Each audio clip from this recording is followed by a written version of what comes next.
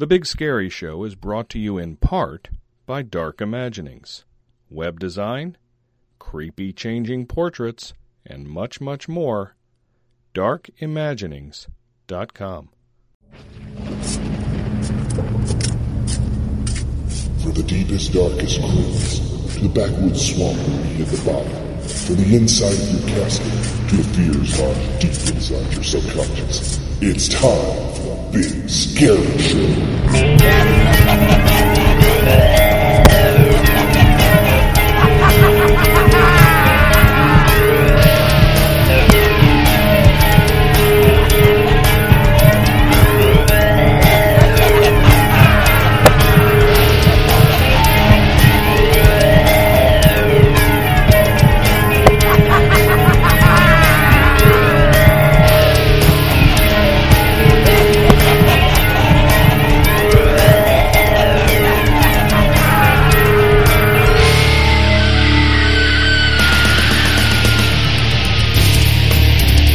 Hey there, this is Joseph Bodkin, a.k.a. Pongo Joe, traveling actor from Birmingham, Alabama, and you are listening to The Big Scary Show. Hello, this is Cody Wright, a.k.a. Slider Jesus from Zombie Army Productions. You are listening to The Big Scary Show. Hello, creeps. It's me, John Kassir, the voice of the Crypt Keeper. And you're listening to The Big Scary Show, the top podcast in the industry.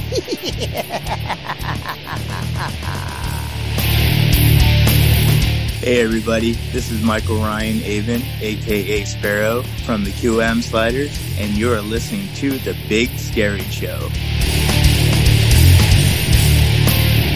Hi, I'm Todd Stubler from Sliders Recaps, known as T, the original Ghost Town Slider, and I'm here on The Big Scary Show. You're listening to The Big Scary Show with 3 big scary men and one that wears more makeup than I do. Greetings, listeners. Here we are in February, and if you're in the northern part of the country, if you're like me, you're about fed up with this cold weather. And last week we had that big ice storm that came through most of the country, and everybody was slipping and sliding all over the place. And speaking of sliding, on this episode of The Big Scary Show, the Round Table of Terror is all about sliding. Haunt sliding, that is. What is haunt sliding? Well, you're going to find out on this round table as we sit down with Pongo Joe, Slider Jesus, and others to talk about this unique scare opportunity where you're not always where they expect you to be. Sliding has been a staple for years, and many people have perfected the art, so you don't want to miss this round table and find out all about sliding and what it can do for your haunt. Badger brings us the latest in Deadline news. Storm rants about Mexican cartels or haunters on a smoke break in a Haunt Minute. The Old Crone is back with her segment, and myself, Meat Hook Jim, I'm bringing you the Martyrs of the Roman Arena on Between the Corpses. And don't forget, the Haunstrumentalist Jerry Vane is always spinning the spooky tunes. All this and so much more on this chilly February episode of The Big Scary Show. All hell breaks loose in The Evil, a chilling tale of supernatural suspense. The Evil, rated R, no one under 17 admitted without parent. Transworld's Halloween and Attraction Show returns to the Americas Center in St. Louis, March 17th through 20th, for another year of spooky Halloween thrills and chills. Join haunters from all over the world as they network, attend classes, demos, and seminars, and walk the aisles of the show floor featuring the top haunt vendors in the world. Don't forget the after-hours events, including the party at City Museum, the return of the Vampire Circus, the State of the Industry, and the Oscars Award. Once again, Transworld welcomes back its Christmas trade show and Room Escape Show all under one roof. Visit www.haashow to get more information and register for the biggest show of the year, and we'll see you in St. Louis. The recently deceased. It walks. The Big Scary Show.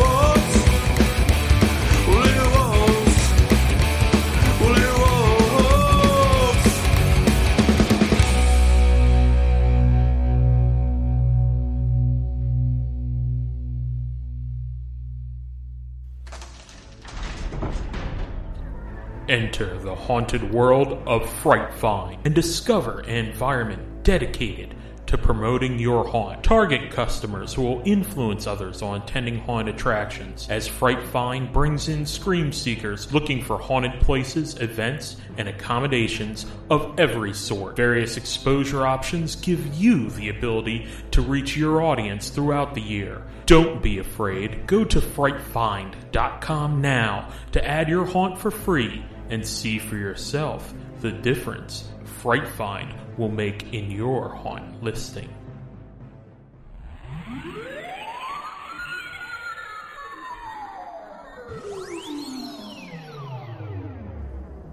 Broadcasting to you from the darkest reaches of the earth. This is a Haunt Minute.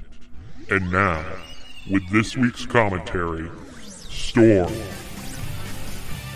Alright, so when checking things out this week for something to rant about Haunt Minute, I'm looking and I see an article, Chilling Google Maps Pick, appears to show creepy Mexican cartel members.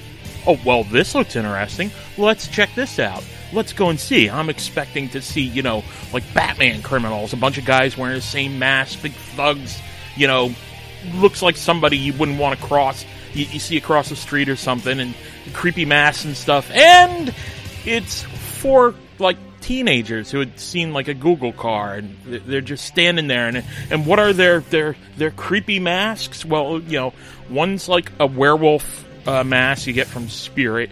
Another one's not even wearing a mask. He's got, like, dirt on his face and, like, a round farmer hat.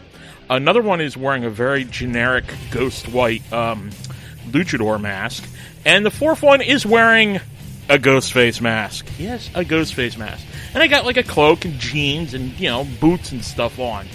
And, why is this a Mexican cartel? Because the picture was taken in Mexico, and because of that trusty source, a Reddit user said so. Oh, yes, a Reddit user. And I'm looking at this picture, and I go, I've seen this. I see this every fall. Yes, this is actually not Mexican cartel workers. No. It's a bunch of haunt actors on a smoke break. There's no other way. I mean, it looks like you're haunt actors, just standing there, minding their own business, on a smoke break. Oh, look, here comes the Google car. Put your mask down. Absolutely not enthusiastic or anything. They sure aren't standing there with machetes or machine guns or, big duffel bags or anything, like that they're some sort of Mexican cartel or even vehicles or anything out there. No, this is definitely a Google car driving by a haunt with the actors on a smoke break. So remember, keep your actors away from the road and, don't let them get mistaken for Mexican cartel members during their smoke break. Until next time, keep every minute scary. Tune in next episode for another Haunt Minute. Hi, this is Josh Gates from Travel Channel's Expedition Unknown, reminding you to send all hate mail to storm@bigscaryshow.com.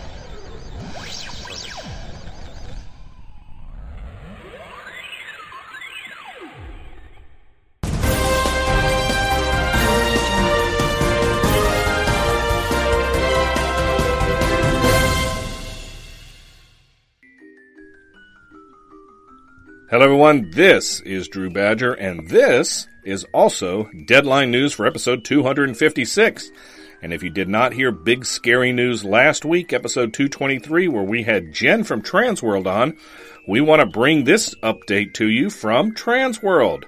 Transworld's Christmas show is returning to St. Louis March 17th through the 20th, co-located with Transworld's Halloween and Attraction Show and the Room Escape Conference. This show is a must-attend trade show if you're thinking about opening or currently operate a Christmas event.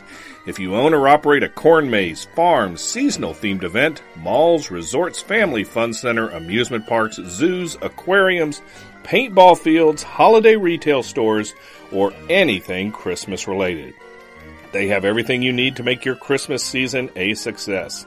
The Christmas show combines the products and knowledge of hundreds of exhibitors that you need to see in March in one location. Get more information and register for Transworld at haashow.com. We have this update to Days of the Dead coming to Atlanta. It is with great pleasure that we announce the addition of actor Tom Savini to the guest roster for Days of the Dead Atlanta, happening February 25th through the 27th at the Sheraton Atlanta. Tom Savini is an American actor, stunt performer, film director, and makeup artist. He's known for his makeup and special effects work on many films directed by George A. Romero, including Martin, Dawn of the Dead, Day of the Dead, Creepshow, and Monkey Shines. He also created the special effects for cult classics like Friday the 13th, Parts 1 and 4, Maniac, The Burning, The Prowler, and Texas Chainsaw Massacre 2. Savini directed Night of the Living Dead, the 1990 remake of Romero's '68 version. His other directing work includes 3 episodes of the TV show Tales from the Dark Side and 1 segment in The Theater Bazaar. As an actor and stuntman, he has appeared in films like Martin, Dawn of the Dead, Night Riders, From Dusk Till Dawn, Planet Terror, Machete, Django Unchained, and Machete Kills. Tickets and more information for Days of the Dead Atlanta can be found at daysofthedead.com. We have this update from Horror Hound Weekend coming to Cincinnati. We are happy to announce that Joel Polis will be joining the already announced Keith David and Thomas Waits for a special reunion of The Thing at Horror Hound Weekend Cincinnati, March 25th through the 27th. Visit horrorhoundweekend.com to secure your tickets today. We have this update from the Mad Monster Party coming to Concord, North Carolina. We have a Jason Lives costume photo op at Mad Monster Party. CJ Graham from Friday the 13th, 6, Highway to Hell, joins the madness in North Carolina February 18th through the 20th. He will be offering a Jason Lives costume photo op on Saturday only, but he'll be signing and meeting fans all 3 days. Photo ops on sale now. For tickets, hotel, and more information, visit madmonster.com. We have this news from the St. Albans Sanatorium in Radford, Virginia. Join us for our March history tour of St. Albans Sanatorium. This is a guided experience where you will have the opportunity to view our facility, take photos, and learn the history from start to the present day. We recommend a flashlight and comfortable shoes as the building has dark areas at this time of day, and there's a lot of walking. Dress warmly as St. Albans is also not climate controlled. Visit our website to pre-purchase your tickets as there may or may not be available to purchase during the time of the event. Get more information at St. Albans, Virginia. That's stalbansvirginia.com. We have an update from the Motor City Legacy Horror Convention and Film Festival coming to Romulus, Michigan. We have another official guest announcement. Let's break out the cotton candy and welcome Suzanne Snyder and Grant Kramer to Motor City Legacy Horror Convention and Film Festival, making for Michigan's first ever Killer Clowns from Outer Space reunion. This hilarious, over-the-top, and gag-filled film has become a cult classic over all these years since its release. From the countless demands for a sequel to the new merchandise that has debuted at Spirit Halloween, it truly is a classic movie. Suzanne is also known for the John Hughes classic Weird Science, Return of the Living Dead 2 from 1988, as well as a small but memorable role in Night of the Creeps, starring another one of our celebrity guests, Jason Lively. Before biting off a bunch of clowns, Grant starred in New Year's Evil and Hard Bodies. He recently appeared in the Nicolas Cage film Willy's Wonderland. Get more information about the Motor City Legacy Horror Convention and Film Festival at facebook.com/Motor City Legacy. And finally, we have this news from the Winchester Mystery House in San Jose, California. The Winchester Mystery House is opening all of its 2,000 doors on select nights in February for an exclusive after-hours experience. The February Flashlight Tour is a self-guided evening tour that allows brave guests to explore the dark halls of the mansion while hearing unnerving stories of the home's haunted history. It is a rare chance to glimpse one of the world's most alleged haunted mansions at night, all alone. Tours last from 7 to 11 p.m. on Saturdays in February. Self-guided tours are one party at a time. Winchester Mystery House staff will be available for questions and assistance along the tour route. Advanced ticket purchase is required as the capacity is very limited. Tickets may be purchased online at winchestermysteryhouse.com. Remember, folks, if you have news in the haunted house, Halloween, or horror industries and you want it on the show, email it to us, news@bigscaryshow.com, and we'll get it on the show. No news is too big or too small. This concludes this edition of the Big Scary Show's Deadline News. Want to take your haunt to a new dimension of terror? Then let Dark Imaginings conjure up some ghoulish graphics and web design services for your home, haunt, or crypt. To see more of our products and services, drop by darkimaginings.com. Let us help you get ahead of your competition. 。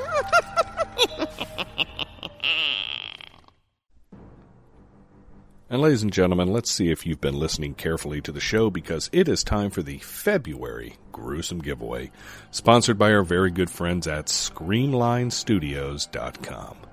I don't think they're going to be at Transworld this year, so now is the time to go to ScreamlineStudios.com and pick out all the things you need. Now, you know how this works, but in case you don't, let me explain. I'm going to ask you a question. The answer is in the show. We need you to send us the answer along with your name and phone number in an email to contest@bigscaryshow.com before midnight on Monday, February 21st. And you could be randomly selected to be the winner of the February Gruesome Giveaway. Now, without further ado, the question for that February Gruesome Giveaway is: at the beginning of the Round Table of Terror, we find out who coined the phrase Slider. What is the name of the person that came up with the name Slider? If you think you know that answer, again, email it to us along with your name and phone number to contest@bigscaryshow.com before midnight on February 21st, and you could be randomly selected to be the winner of the Gruesome Giveaway. Family members of the Big Scary Show plus previous winners not eligible to win. Good luck, everyone.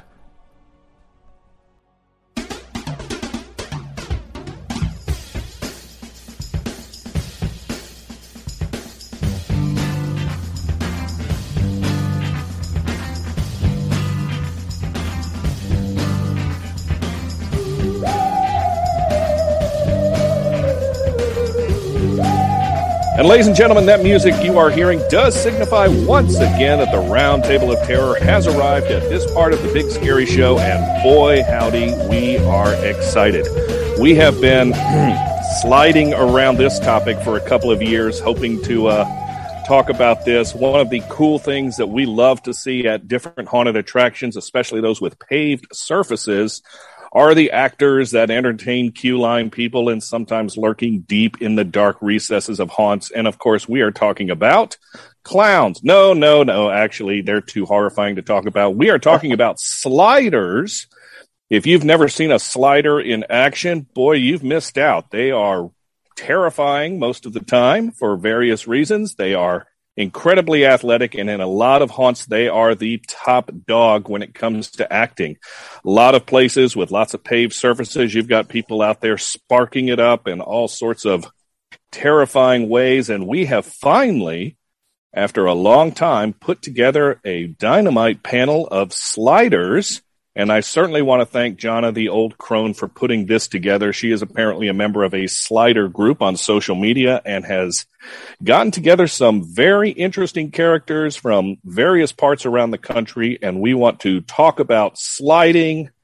How important is it to many haunted attractions? Obviously, if you're a farm or a hayride and you just have dirt around, they're pretty difficult to do. But, you know, for a lot of other people, this is a really fun thing. I know people that literally just take a seat and watch sliders work, because I've been one of those people, and I have watched them, and I've slid about 75 pounds ago or so. But I digress. Let's get into some of our sliders out here. I want to start off in the Chicago area. We have Cody Wright with us, who sometimes goes by the name of Slider Jesus. We might have to find out why. Shame this is radio and you can't see a picture of him. He has worked at places like Midnight Terror and Statesville Haunted Prison up in that area. Cody, are you with us? Yes, I am. Great to have you here, Slider Jesus, or we'll just call you Cody. That'll be probably easier if that's all right. Out on the West Coast, let's go to La Habra, California. Let's talk to Michael Avon, sometimes going by the moniker of Sparrow. He has worked at places like Not Scary Farm. Michael, how are you doing, sir? I'm doing good. How are you? Oh, we are fantastic. Glad to have you with us, sir. Down south in Birmingham, Alabama, we have Joseph Bodkin, a.k.a. Pongo. He's a freelancer. He's worked at places like Netherworld and lots of other places around the South and other places. Joseph, how are you, sir? Hey, I'm doing really well. Great to have you with us. And in Irvine, California, we've got Todd Stubler, I hope I pronounced that right, who may be the person that kind of originated sliding in its current form. He's worked at places like the Queen Mary and was kind of the original slider guy from like 1988 to 2002. We'll get into that, I'm sure. Todd, are you with us, sir? I am indeed. Thank you for having me. It is great to have the originator of this. Many of us are indebted to you because of that. But thank you. We couldn't do this also without our great host. So up in Rhode Island, not sure if there was any sliders on his Trails to Terror when he was working there, but we have Storm. You know, there's not even 10 feet of consecutive pavement in Rhode Island without a pothole. So when we said we're talking sliders, I wasn't sure if we're talking Jerry O'Connell and Guy Fieri. Oh, we could be talking about White Castle. Who knows? Down in Cincinnati, Ohio, we have Meat Hook Jim. You know, working at Kings Island's Haunt, Drew, I know you worked Scarowinds, which are the same, kind of basically the same thing. We did have a lot of sliders around here, so this is exciting. I'm waiting to hear what these guys have to say. Excellent. So do I. Down in Fayetteville, Arkansas, we have the Old Crone Jana. How are you? Hi, I am good. I am a slider, purely just a fan. That is not something I could ever do, would ever try to do. Bones are too brittle and too old, but I love watching the sliders, and I'm so excited about tonight. Excellent. Glad you're here. My name is Drew Badger. I'm in Charlotte, North Carolina. And as Meat Hook Jim said, I did slide at Scarowinds. I have done a little bit of work on the Ghost Ship down in Wilmington. I've worked at Netherworld as a slider. And my knees are never, ever going to be the same because I have put on a lot of weight since then.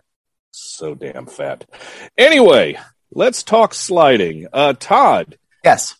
Before we started, you said you pretty much kind of originated the modern slider. Now, you were not the original guy at Not Scary that the documentary that was made was about, is it? Or how did it come about? No, that's me. That is you. Excellent. Yes. Sliding as we know it, the guy who actually came up with the term was this guy, Jay Mead. He was a stuntman at Knott's. And it was a rainy night at Haunt, and when it rained, there was nothing to do. They would cancel the shows and everything, and he was just literally bored. So he was out diving in puddles and scaring people by splashing in the water because it was raining so much. And somebody walked by him and were like, "Jay, what are you doing?" He's all, sliding. Hello.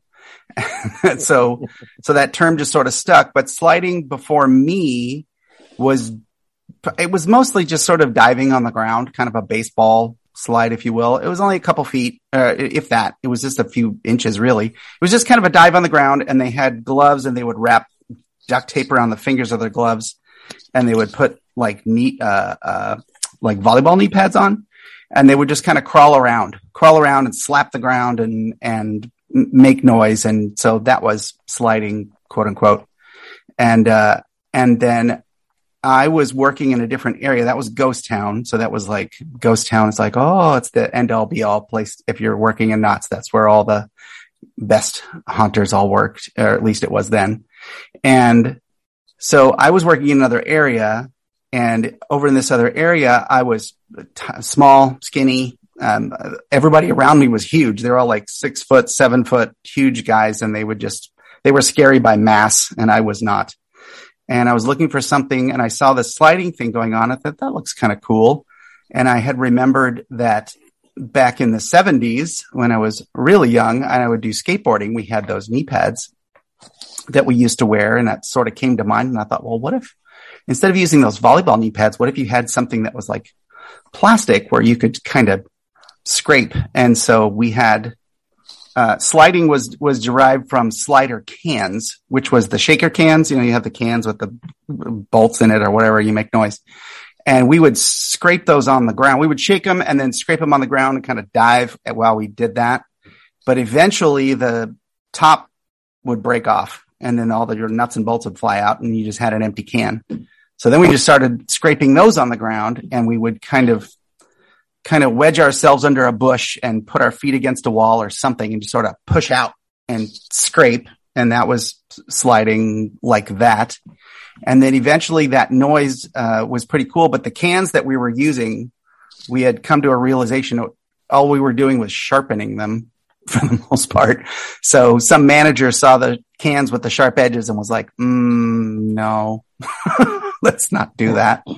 So I still wanted to get that metal on the ground thing because I figured, anything metallic scraping at you on the ground at high speed is a great scare. I mean, you just don't expect that. It's usually something unknown. It's either something's fallen off a car or something is fallen. You know what I mean? It's just like, it's a good scare because it's a person coming at you in a way that's just not normal. Like someone running at you, even with a chainsaw or something, that's at least a person you can identify, but something coming at you high speed on the ground with this scraping sound just worked and it blew up. And so I made metal bits for the fingers and put some washers on the gloves, palms. And then I had those plastic knee pads, which I had to create because at that time you could not buy the skateboard knee pads. They didn't exist. Skateboarding had been huge in the 70s and then it went away when there was all the skateboard parks ran into insurance problems. They couldn't get insurance for it. So nobody made those pads or they just didn't come around much. And then, so I managed to find a set of the caps, just those caps that glue on the top at a bicycle shop because there were no skateboard shops. And so I got those caps. The story goes is that I went into a bicycle shop and asked if they had the pads. She said, no. I said, well, do you have the caps that we used to stick on the top? She's all, She reaches into a cabinet and she literally pulls out a Vans shoebox and blows dust off the top of the box and opens it up. And there were like 3 pair of the caps. And I was like, it was like Indiana Jones, the light shooting up out of the thing. So I bought them all. And then I had to hot glue those onto volleyball knee pads. Because there was no way to attach them, and volleyball knee pads were all I had.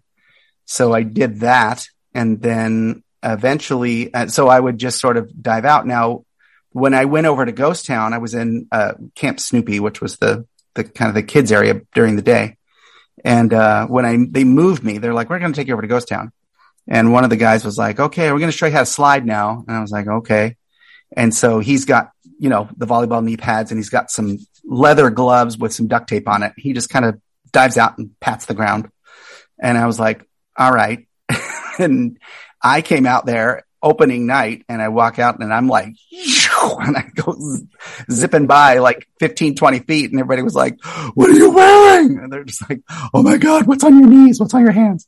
And then, 3 or 4 days later, there were like 18 guys all with knee pads and gloves and whatever. And it just sort of blew up.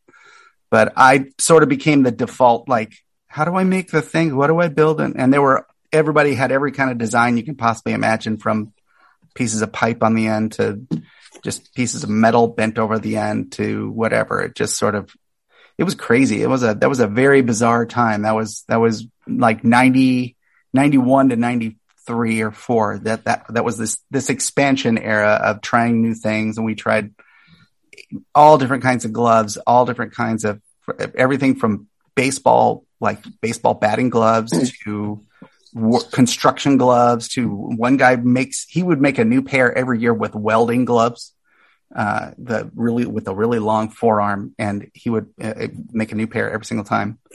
And so it's crazy. And it's just all of this. I mean, even all these guys sitting here and everybody, it blows my mind that some schmo like me who just thought, I'll just try this scary thing and see what happens. And it's literally global. I mean, I get messages from people in the Netherlands and Germany and China and all these people that are using it. Some not for scary things. Some of it's just to do the stunts, but still it's amazing to me. I love it. It's awesome.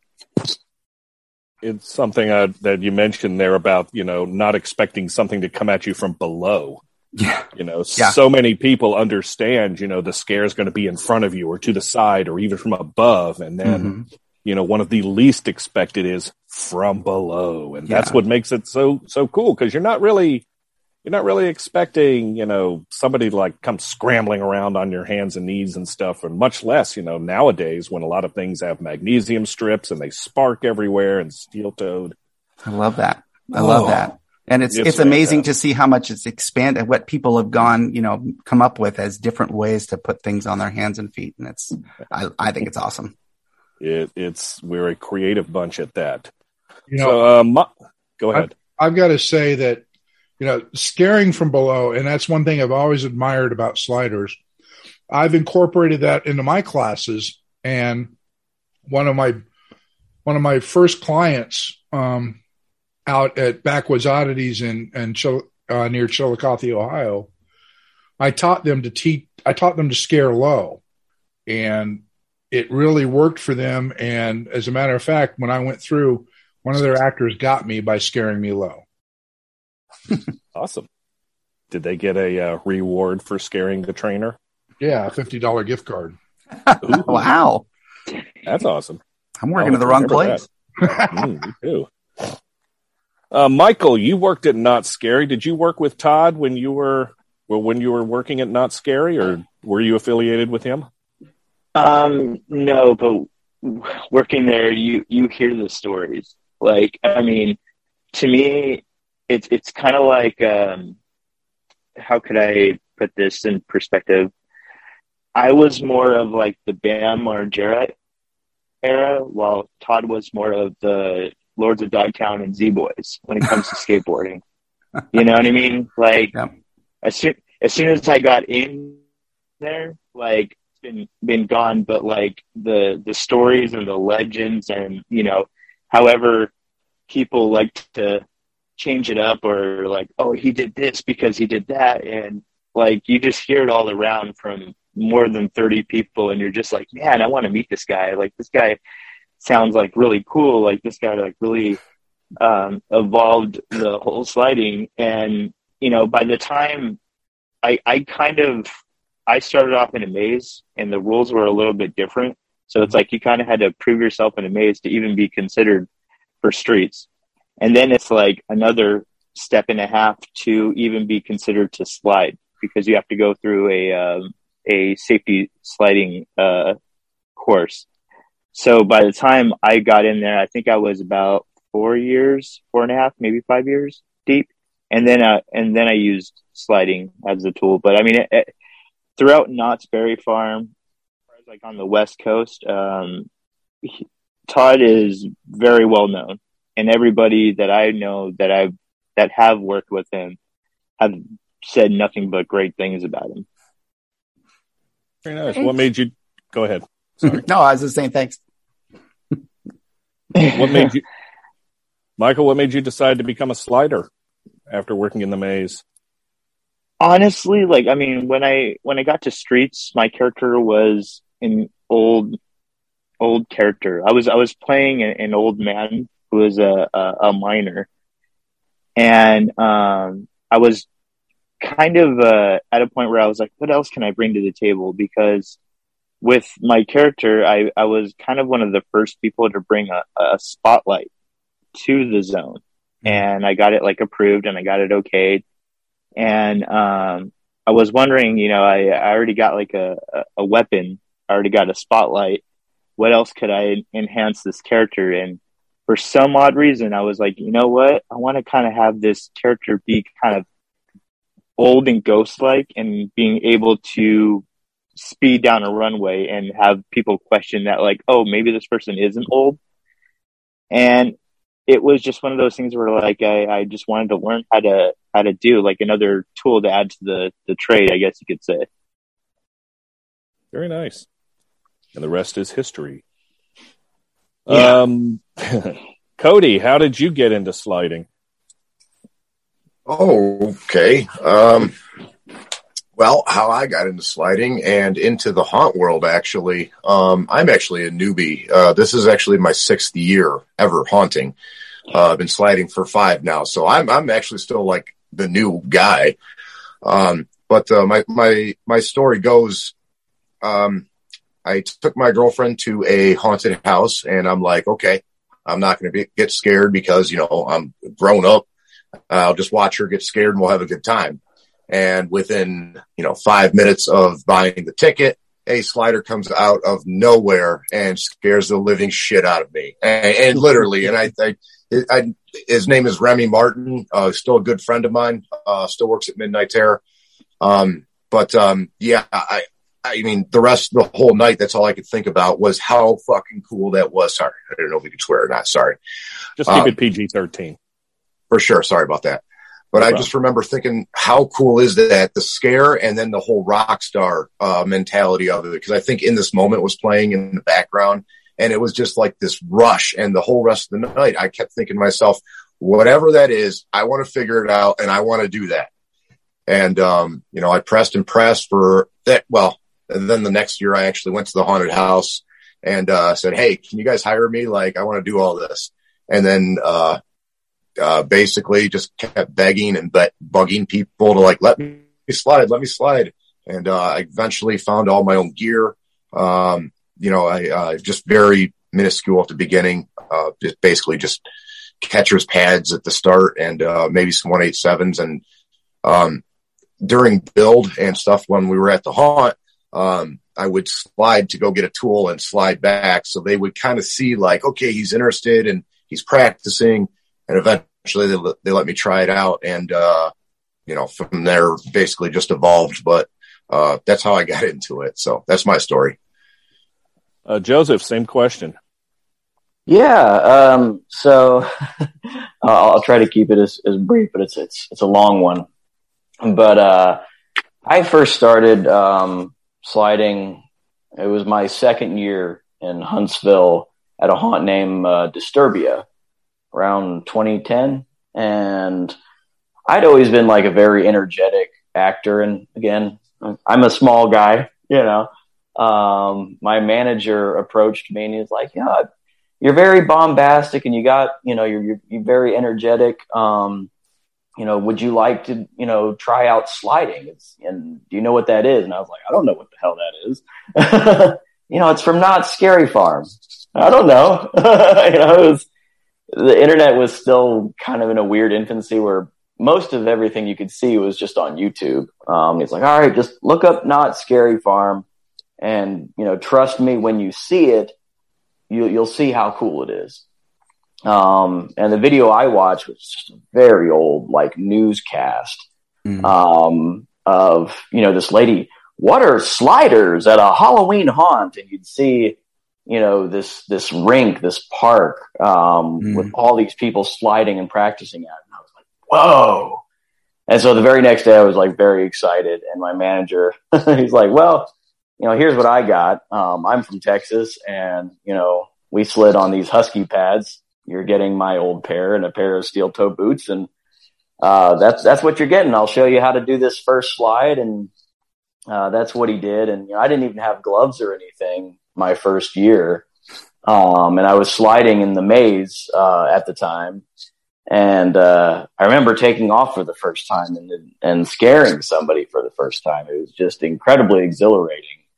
And, me on my side of the country, trying to figure out all this stuff because I'd seen the gear, but I only really had like half of it. I wasn't even using the right pads. So I'd be on MySpace and different forums, just looking up sliding gear. How do I make this? And so it wouldn't be like till like my third or fourth year did I ever actually start making gloves. And they didn't spark. Sparking didn't come into account until like, 2015, like going to places like Netherworld and going to Netherworld for the first time, it was like, whoa, it just blew my mind because they have this big hill and you'd see them sliding down it and just this giant trail of sparks. So it was such a long time, like trying to like level up and figure out, how do I do this?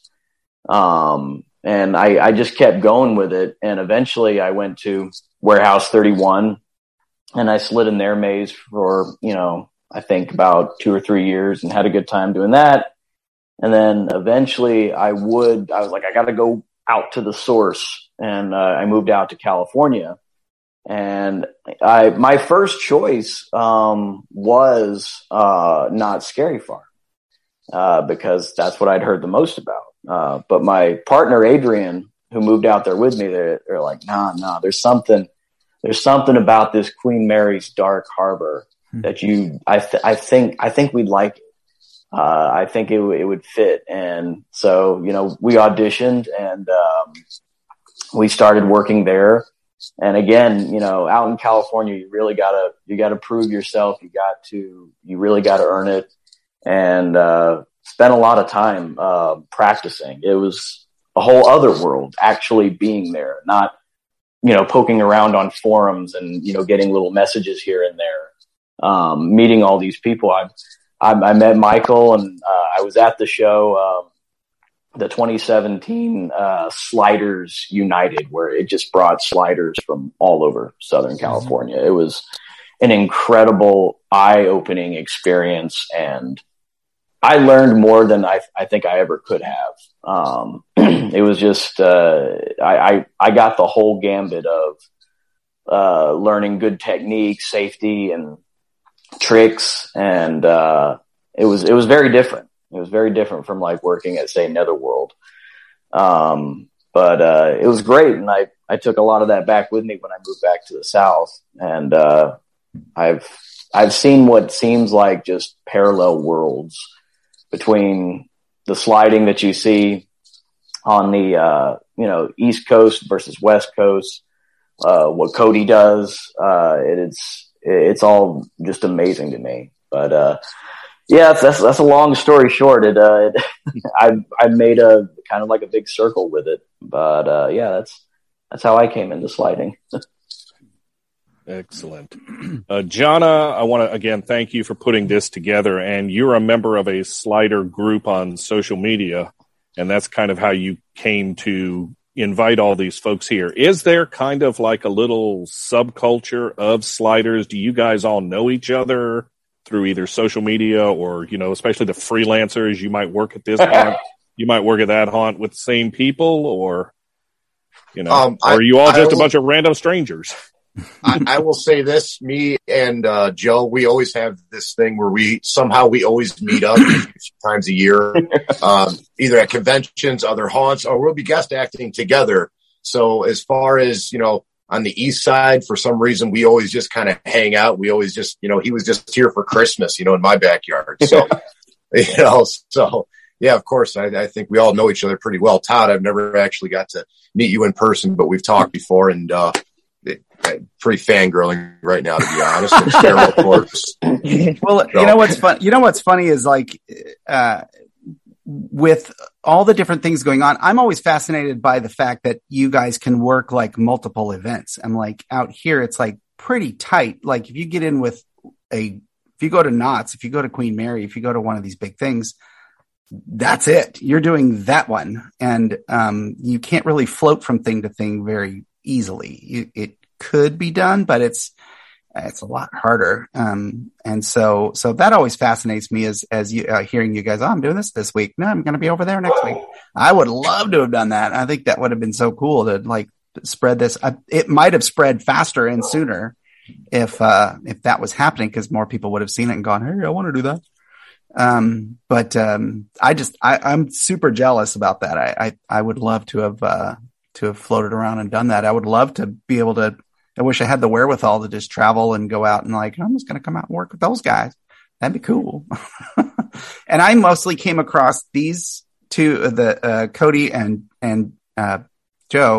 Joseph by, I've started a small, little YouTube page, that I call Sliders Recaps. And, I wanted to build something that, cause people have the questions like, well, how do I do that? It's like now with the internet, you've got YouTube and you can find videos of these guys doing their thing, but you live in, I don't know, Tupelo, Mississippi. And you're like, well, I don't have any of that. I don't know how to do all that. So I've been trying to build videos of, this is how you do it. you need to have this equipment and you need to do it this way or you will break.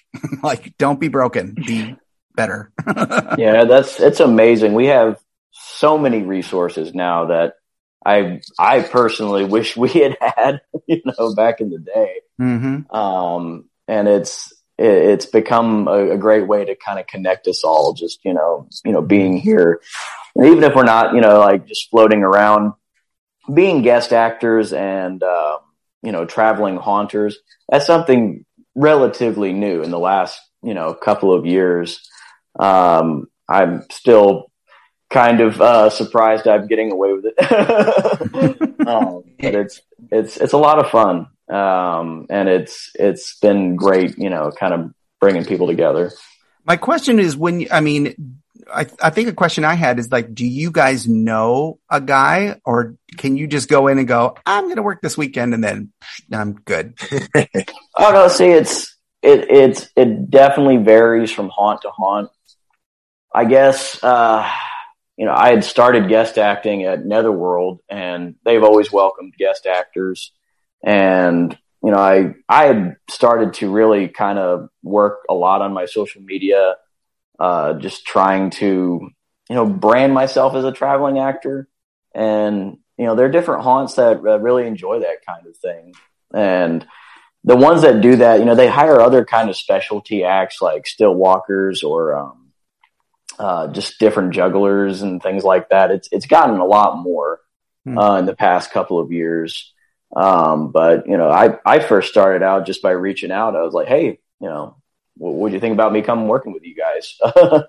And some haunts, they are different. That's why I loved Queen Mary's, because David Wally was very open to the idea of having others come, just like the 2017 Sliders United show. Mm-hmm. So that was just a simple like, hey, can we come out and scare? I think we came out in 2019, and we scared for a weekend, and it just kind of built off of that. Haunt owners will message me on Instagram and ask me for different things, and then sometimes I do like, sometimes it's performing, sometimes it is teaching. Jonah, she asked me at Transworld, could I teach some of their sliders out in Arkansas? So, I went out and did that. And then that same year, I also taught sliding at Mad World, which is South Carolina. So I kind of marketed myself as just this teacher and entertainer, and it's picked up with with other groups. There's a group in Chicago named Svenpuss. They don't slide or anything, but they have a very unique act, and they travel. So it's very new, but it's cool. I didn't think It's had that much pavement.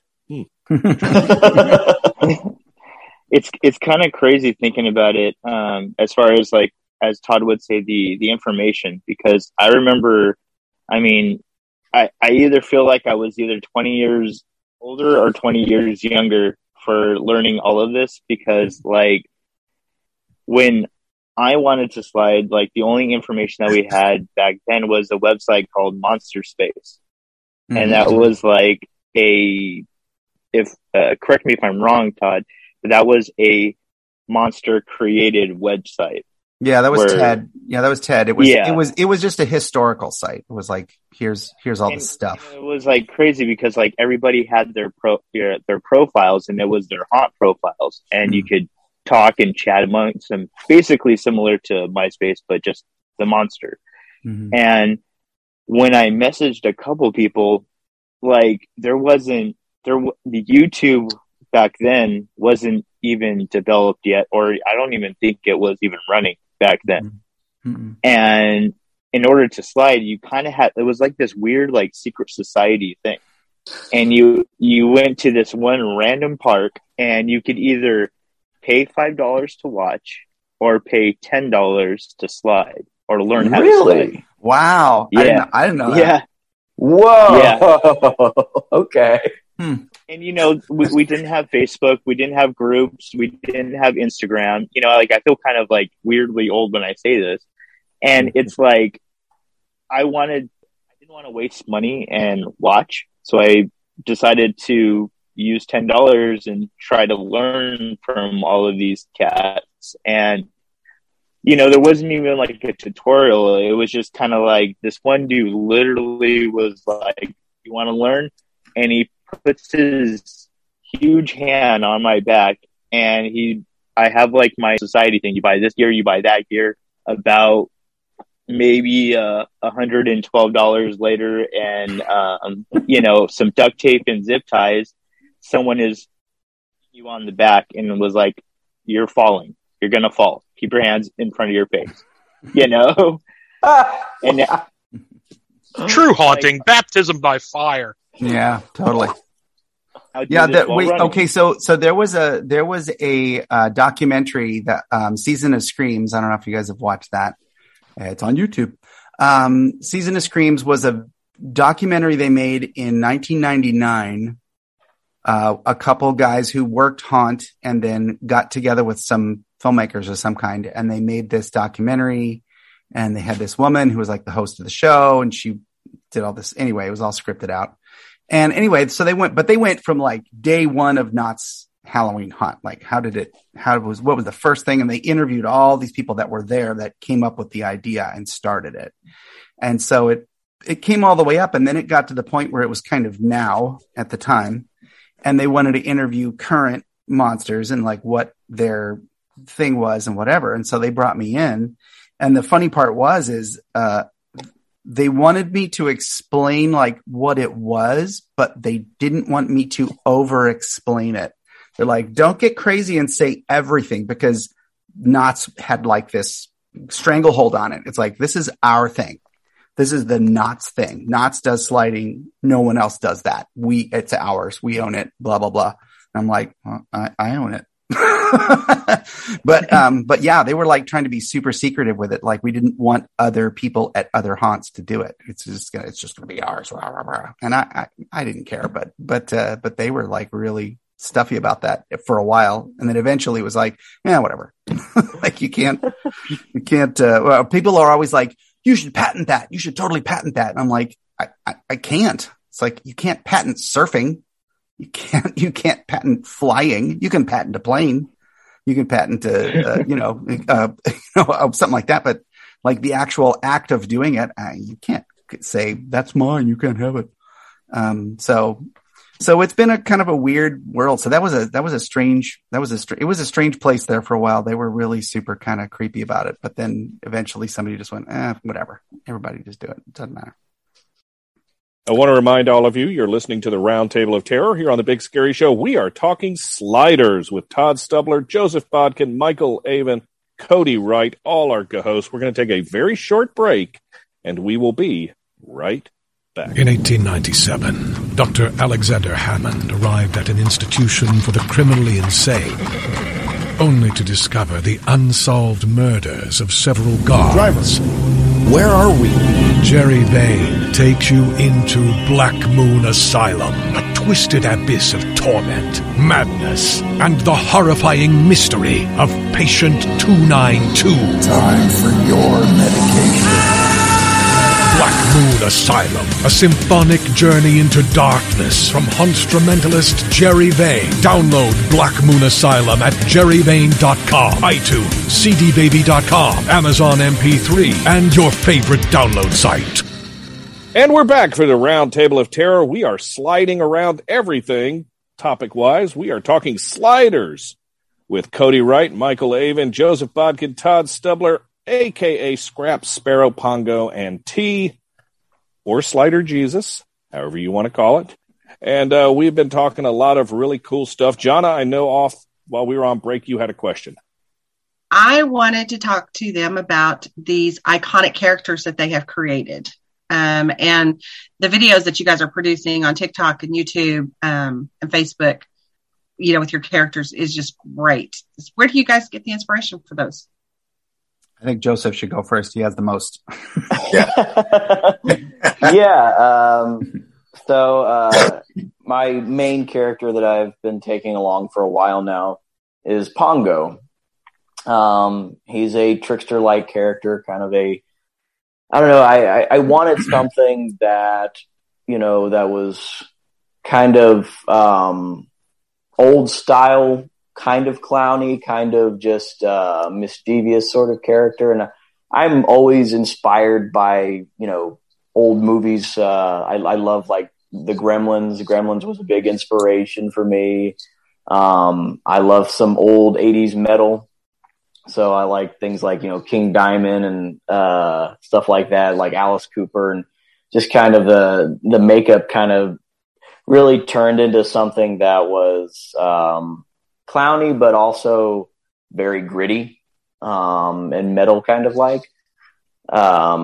And he's been the main character that I've taken along with me for several years now. He's a lot of fun. I wanted something because, you're out there for so long. I wanted a way that, I could scare people, but also be goofy and be funny, be kind of a comedian about it. Cause, these crowds, you scare them once, with a quick slide, and then, what else do you do? So I wanted something that I could really be moldable, if that makes sense.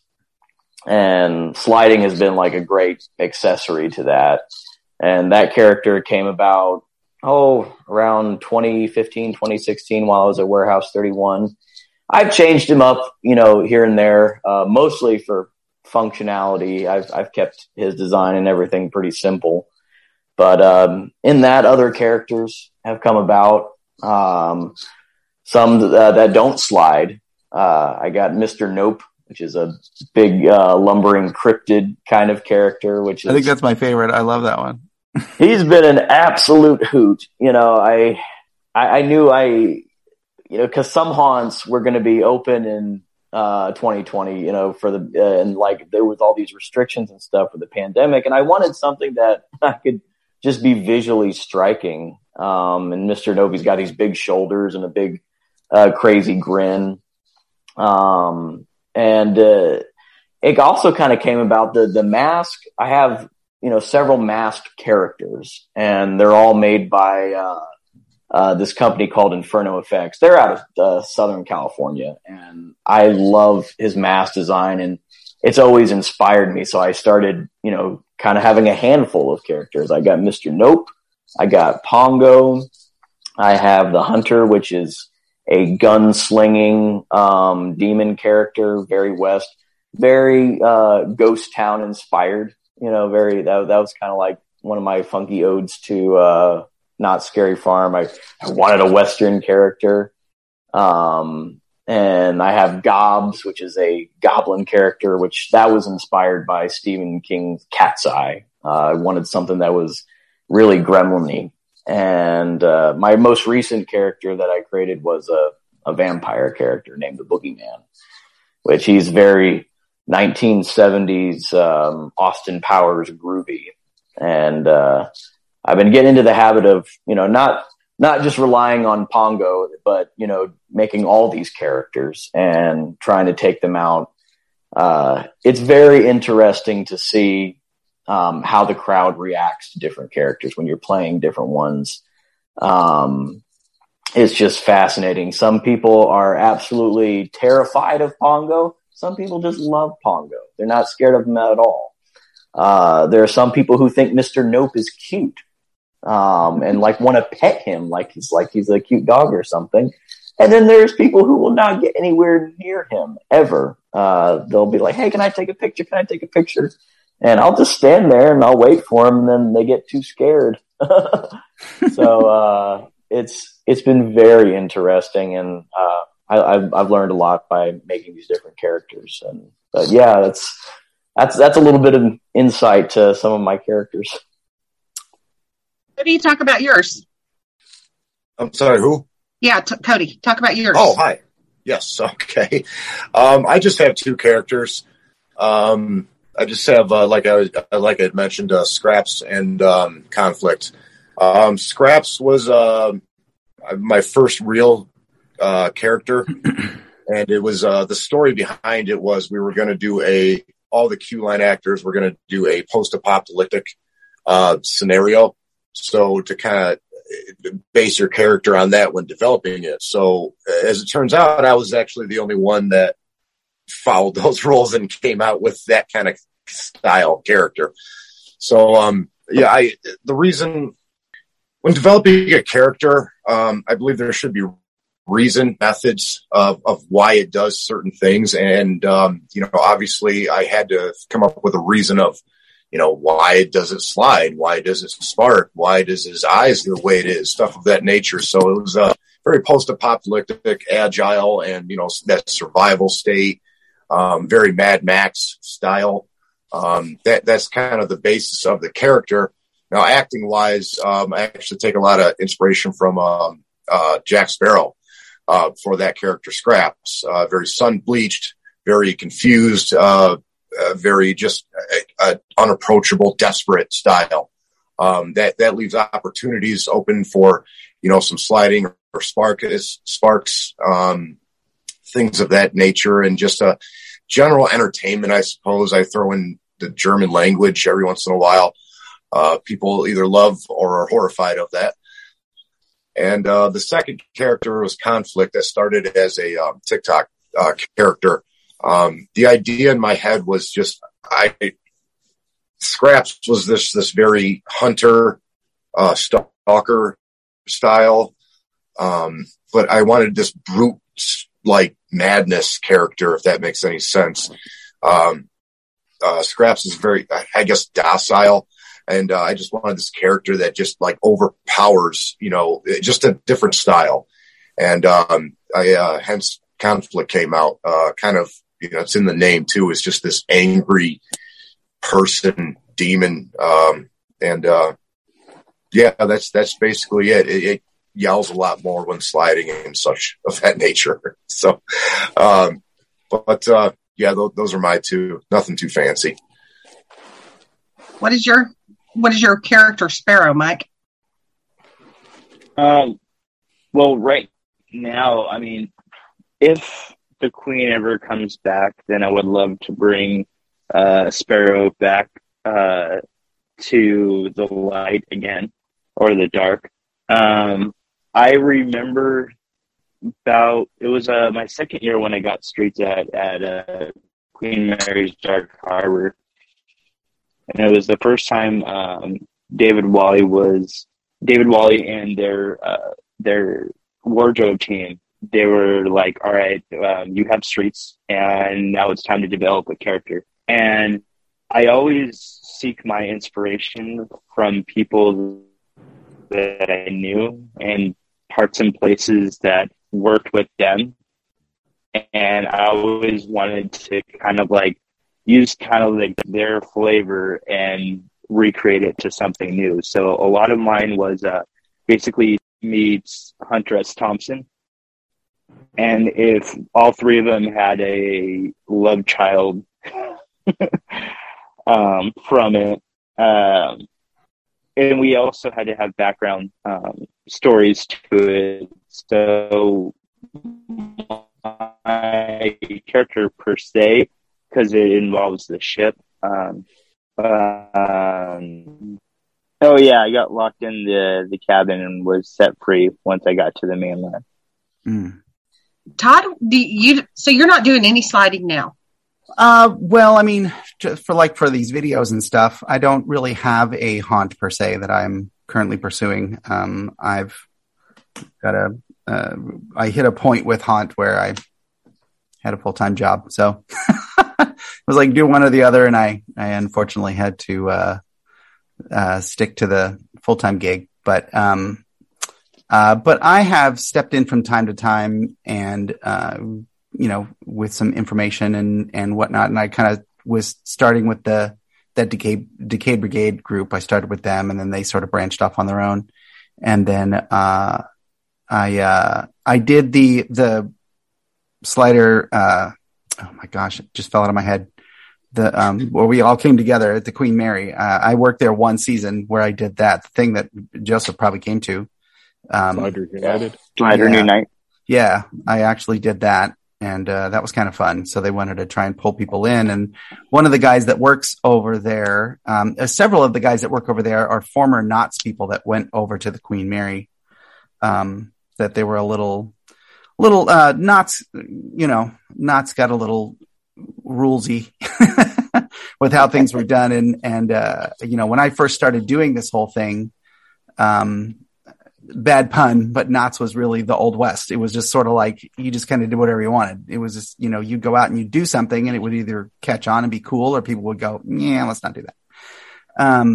And so, for like a character for me, I was always just known as Slider, but I didn't really have a whole lot of character. I had first started working there. It was literally a box of masks, and they're like, get a mask, reach in there, and you would just reach in and grab whatever. And then when I got makeup, when I went to Ghost Town, they give you the prosthetic makeup and they put that on you. They have people professional makeup artists that come in and do all that. And that was really cool. And, but again, it was like, your face is this. I'm like, okay, which I think was labeled like Ape Face number 2 or something like that. It was just random. It didn't have a character name. It didn't have anything. So I didn't really know what to call. I didn't really call myself anything per se until they started saying the word Slider. So I was like, okay, I'll be that. Yeah, I wish I had a better story. Don't you think that because you are so close to the guest and you're sliding literally right up in their face, that having a character is important, making sure your makeup and your costume and your persona and everything is on point. Yeah. Knott's still does a really great job. They bring in a team of professional makeup artists that sit there, and you sit in a makeup chair for 45 minutes to an hour, and they do it all up. And Queen Mary has that too. They have a lot of makeup artists that come in. Some of it's a little faster than others because some of it they gotta get you in, get you out. For someone like myself who doesn't really have this big character or whatever, when I went and did that one night, they said, well, we'll do some makeup for you. I was like, okay. And it was literally just kind of like, there you go. Good luck. But they don't know me, and I didn't really have any character to say, make me a devil, I don't know, or whatever the, face was I was supposed to be.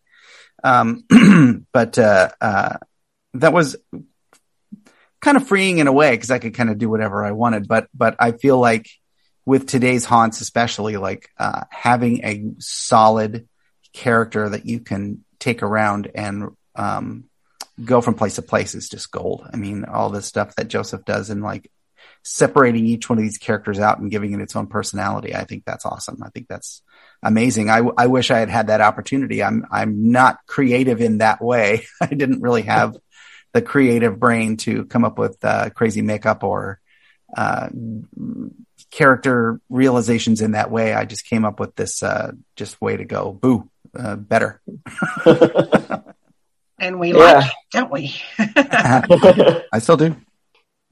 I would still work places if I could find the time, but I have family and job and all that kind of stuff. It's hard unless you're.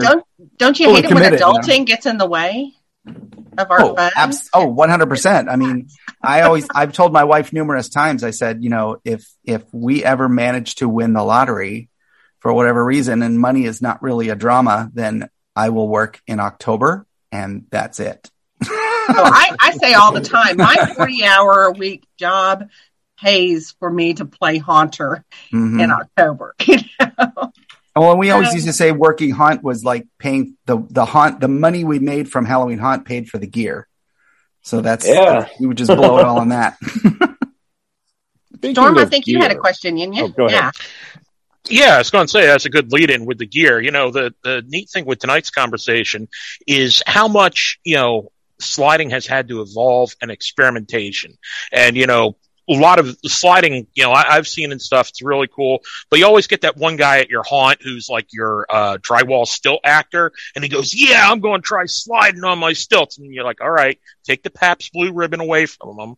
And, we'll see how you're doing tomorrow. But for you guys, you've had to experiment to do this. What are some of the failed sliding experiments you've had? Oh my God. I got to tell you two stories, two quick stories. We had one guy that came in.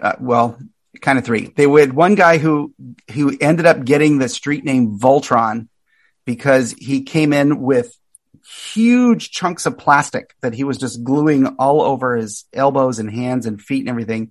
And he looked like he was going to turn into a car, like fold up into a car. But he would slide around, but he didn't know how to glue them on. So he used some cheap Elmer's glue or something. And they were always falling off and skittering everywhere. We're like, way to go, Voltron. That was a disaster. One of my personal favorites was a guy who took, in school, they have those cheap plastic chairs that has the plastic seat and then it's got the metal legs. And at the bottom of those metal legs, there's little metal feet. Oh yeah. As a podcaster, I'm familiar. I've broken many of them. He worked at a school and he, as a custodian or something, but he pulled a bunch of those little metal round pieces or cut them off, one or the other, and somehow or another mounted them to the bottom of his shoes, convinced he could use that to slide standing up. Like he would like run on it and then stop running and he would just slide standing up and broke himself way bad. It was just like he tried it a couple times, but the first time he tried running on them, like they would break off. Like he'd start running and they would just snap off and fly away. And then he like twisted his ankle really bad. He's like, ha, and his ankle like rolled under him and he's like, oh, and then he was done. So that guy was one of my favorites. The other favorite was a guy who was convinced that it wasn't about like the noise and whatever. It's like distance or whatever. So he brought in skateboard trucks. He brought in just not the board, just the wheels from skateboard wheels, the metal trucks. And he tried to mount them on his knee pads so that he could go like really far. Like I'll run and I'll roll on the knees and I'll move my hands. And he built them and all of us were like, whatever you do, please make sure we are present when you try this. I gotta see it. And so he's like, okay, whatever. So he's sitting there and he's hot gluing and I don't even know how he stuck them on, but he got them on. And he's like, okay, here we go. And we're like, let's try this backstage first. Let's try this back here and then we'll see what happens. And he went out and he hit the ground. And as soon as he hit the ground, both wheels just folded underneath him and broke off. And he just like face planted on the ground super hard and left this scrape on his face. And of course, all of us were like, yeah, way to go, bro. And then, good news. You don't need makeup tonight. Totally. And what's funny was he came back then, was it the next day? It was either the next day or the next week. And he came back with roller skate wheels. And he's like, whoa, that was because it was only 2 wheels. It's like, this is 4 wheels. It's got more support. And he's gluing them on or whatever. And he's sitting there like doing all this stuff. And 2 managers walked by and just looked at him and just literally just went, no, and walked away. Like, oh, and you never even got to try him out. We were like, oh, let him at least try it. It was like, yeah. You gotta love the dedication, man. That was my favorite. I love that guy. I don't even remember his name, but I was just like, oh, you're going to the game for something. You know, that's really funny. It makes me feel I don't feel alone in trying weird shit. When it comes to the gear and trying to, slide on different things, when I was in the South, at Warehouse 31, the ground was just terrible, and I still slide on terrible ground. But we'd be going through recaps after recaps, just burning holes into these pads, and these skate pads, especially now, are really expensive. So if you're gonna take up sliding, you gotta this is an investment. So the stuff that I tried, the caps that I had just weren't cutting it. So I started making them. I made them out of all kinds of stupid crap. I'd make it out of PVC pipe, which would look really funny. Back then we called them the toast pads. I made them for everybody who was sliding at Warehouse 31. They'd be white and square looking, and they just look like a piece of white toaster bread or something that you were sliding on. You can see them in some of my earlier videos, and they look absolutely ridiculous. And I would cut up cutting board and slide on that, which has worked out in some respects for hand pucks and things. But it took a while to figure out, what you could do with plastic and, how you could make recaps. And And then it gets even more crazy when this fella from Michigan comes along. Good old Cody here is like, well, what if we made everything spark? So don't feel bad about trying out new different things. Sometimes it sticks, sometimes it doesn't. I guess the point is you don't want it to stick. Yeah. I'll never forget the time I was working not as a slider. We had sliders and we had creepers. Creepers were just, we were given free reign of the park. And I was working this one area with a slider I was normally the distraction and he was the scare. But there was these teenagers that were messing with him, you ain't scary, whatever. And finally he had enough and he just took off running.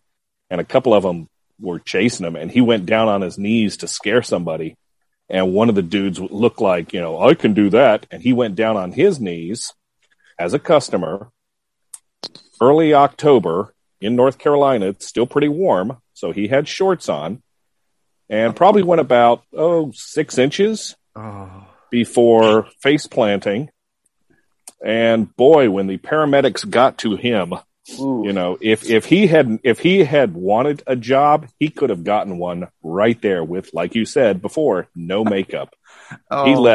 He left a lot of blood on the asphalt there. And, kids, don't try this at home unless you have proper gear. And, speaking of proper gear. Yeah, there would be kids on certain nights that would just see it and they're like, "Oh, we'll do that," and they would immediately dive on the ground. I'm like, too late. No. And speaking of essential gear, it's all about safety these days. And like, we've said the technology has improved so much from the day of tin cans and PVC pipes. Mm-hmm. What are basically the essential gear? If I'm an aspiring actor that wants to try sliding at my haunt, I know there are probably stores out there where you can buy slider gloves and slider pads and, or experiment. I don't know about stores. Not to say so, like in like Etsy store or, somebody that builds props, that builds gloves for people and stuff. But what do you absolutely must have if you're going to attempt to be a good slider or even a bad slider?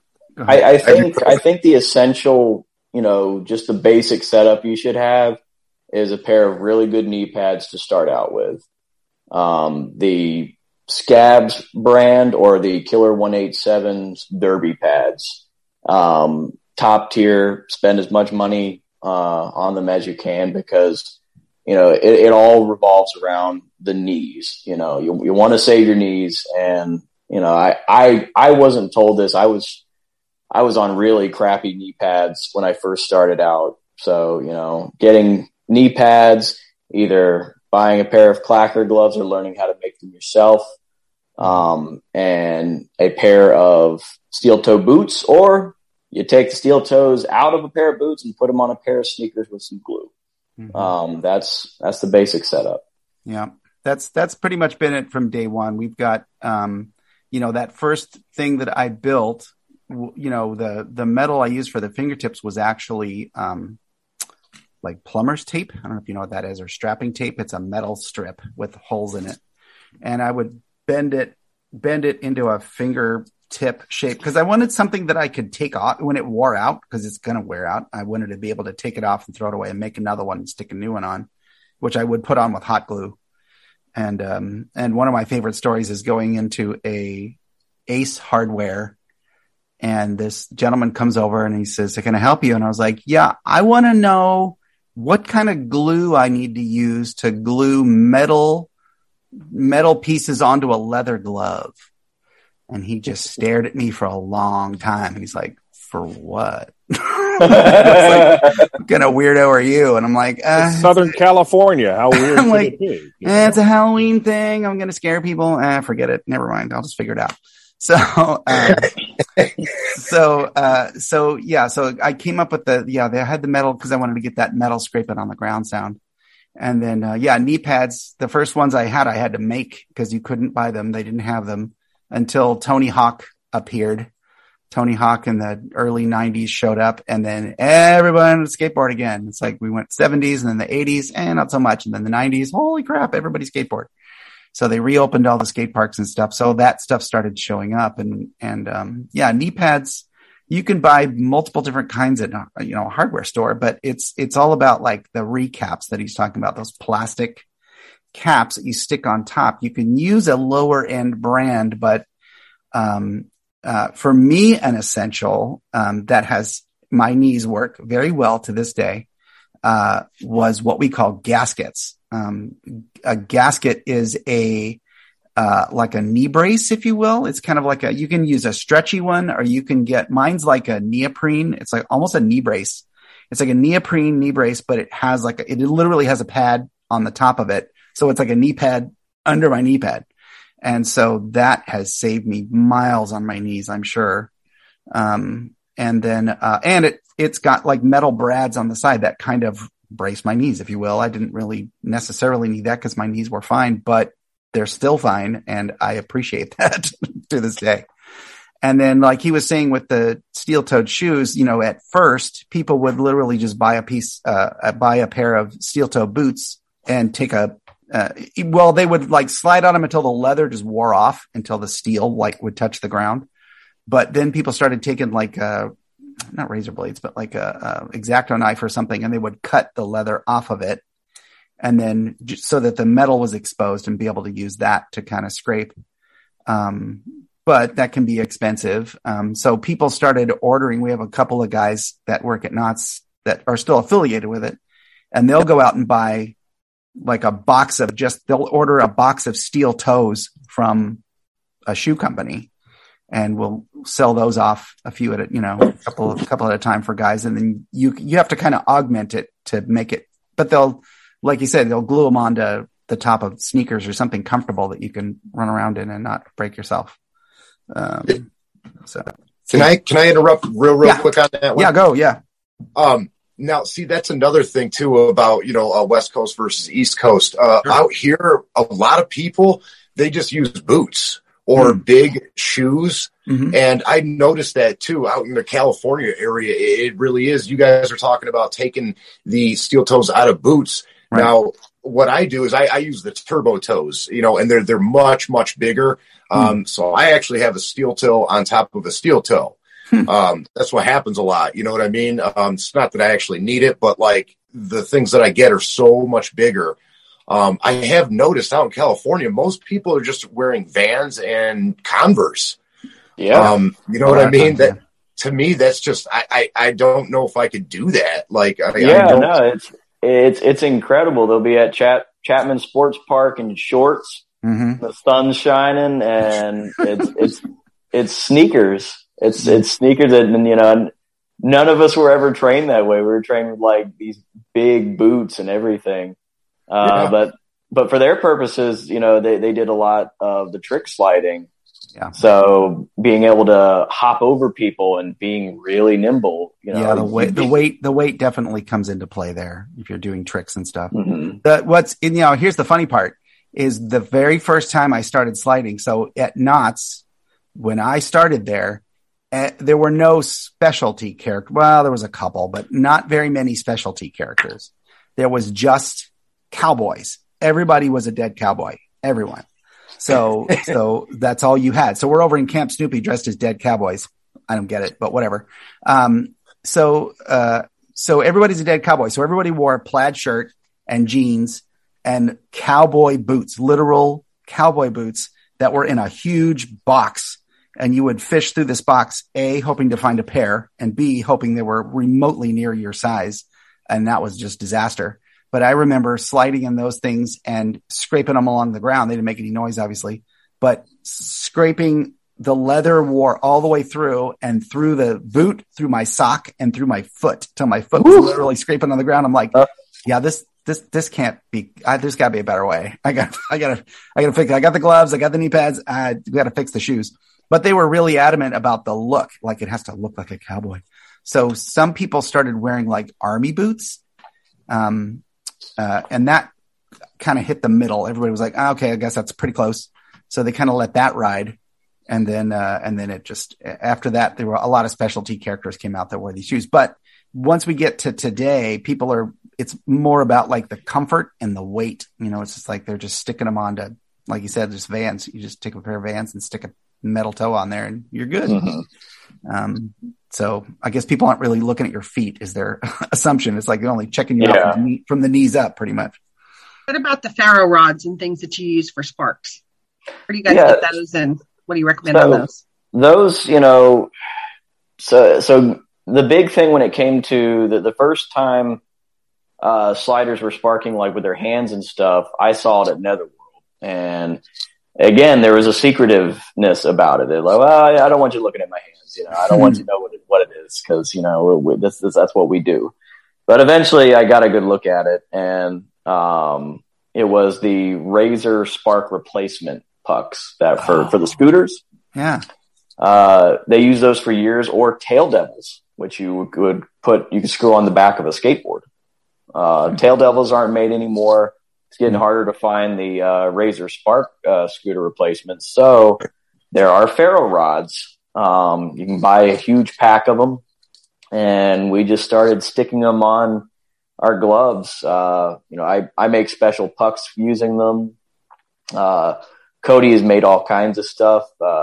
He's made pucks that you can stick to your knee pad and make your knee pad spark. And I made my own version of it. It's gotten really crazy, but it was something that was like a Midwestern thing for a little while, because there was these different kinds of knee pads that I hadn't seen before. They're the rocker pads. They look like something out of an Alien movie. Oh yeah, I've seen those. And Cody, you can shed some light on that. Cody's done a lot to when using the ferro rods and stuff like that. Oh Jesus. Yeah. The rocker pads are pretty much all I wear now. And either that or actually 187s with your recaps, Joseph. But I remember coming out with those rocker pads and other sliders making fun of me, basically. And they were like, that's never going to work. You're going to blow through those. And now I see everyone wear them. A lot of people in the Midwest out here. The sparker thing, for me, what happened is early on, I, of course, was looking for all the videos on YouTube, and it was kind of scarce. And like everyone's saying, it's not real accessible at the time. And I saw one video in particular, and I think it was Art Dracula, and he did quite a bit of sparking, and I just went from there, like, how can I do that, and how can I do more of that? And I just became obsessed with it. So yes, like Joseph was just saying, I basically ordered a whole lot of ferro rod or mesh metal and did my whole lot of research on it, did a whole lot of trial and error. I remember once my GM at the time, I had made something for my heel, and I actually still have that. And that was some big motivation for me. He looked at it and he said, that's never going to work. And I basically was like, well, F you, I'm going to make it work. And I did. And since then, it's been this obsession that to how much on fire can we make ourselves? Since then, I've toned it down quite a bit. There's no reason to really, I started getting to the point where it's almost dangerous a little bit. And, I toned it down a little bit. The big problem is now that I've noticed, and I know a lot of other hunters and sliders have noticed, and there's been a huge ongoing thing about it, is that everybody sparks now. Everybody is just a human firefly. Everyone's a human, glow fly running around. You see, I remember talking to you that day. It's like, once you share this, everybody's going to see it, and everybody's going to want to do it. I remember that. Yes. And here we are. Everybody wants to spark now. If they didn't want to be a slider before, they want to be one now, because, look, they're half on fire. Okay. So we see it all as, now everyone's sparking. We know what sliders are and everything, but the average person going to a haunted house has never seen it before. That's true. That's who our audience is. So if every single slider starts sparking now, that's fine, because the audience is still who we're going for. Mm-hmm. I had a question though. What are the ferro rods made for, in real life? Excuse me. They're camping materials. Yes. Oh, really? Oh, for making a fire? Yeah, just for making a fire. Oh, okay. Yeah. Don't you watch Naked and Afraid? Come on, Todd. Gee. Yes, I don't. Sorry. I watched Survivor. Do they have it on that? I don't know. No. I remember Transworld, I want to say about 2011 or so. I think that was the year. Might have been 2012. I guest acted at the Darkness during Transworld. And I told the owner that I slid. And he said, bring your sliding gear. I was like, okay. So I got all slid up and everything. And he says, do you need to spark? I was like, sure. Because at this point, I did not spark. And he had this huge box of gloves. And I reached in, pulled out a pair, and they literally had blocks of, I believe, magnesium riveted to the gloves. Yeah, Ghost Ride gloves. Is that what they were? I don't know. That's what they are. That's what Larry gave you. Yeah, they were awesome. I mean, you could literally just scrape the side of the brick, and you just leave a trail. And I hate the fact that I had to give those back. All the people who slid had to give them back. We were like, oh no, how do we do this? So I'm going to have to talk to Ghost Ride at the show this year. Interesting. But those were amazing. And I don't know if that's comparable to a Ferro Rod or not, but because I've never used one, but those they're very comparable. You know, they come in different sizes and you can double up on them. You know, I've made them to where they're reminiscent of longboard pucks, and they have about 4 or 5 of them. And I've also made them look very close to Ghost Ride, the puck right here on the palm.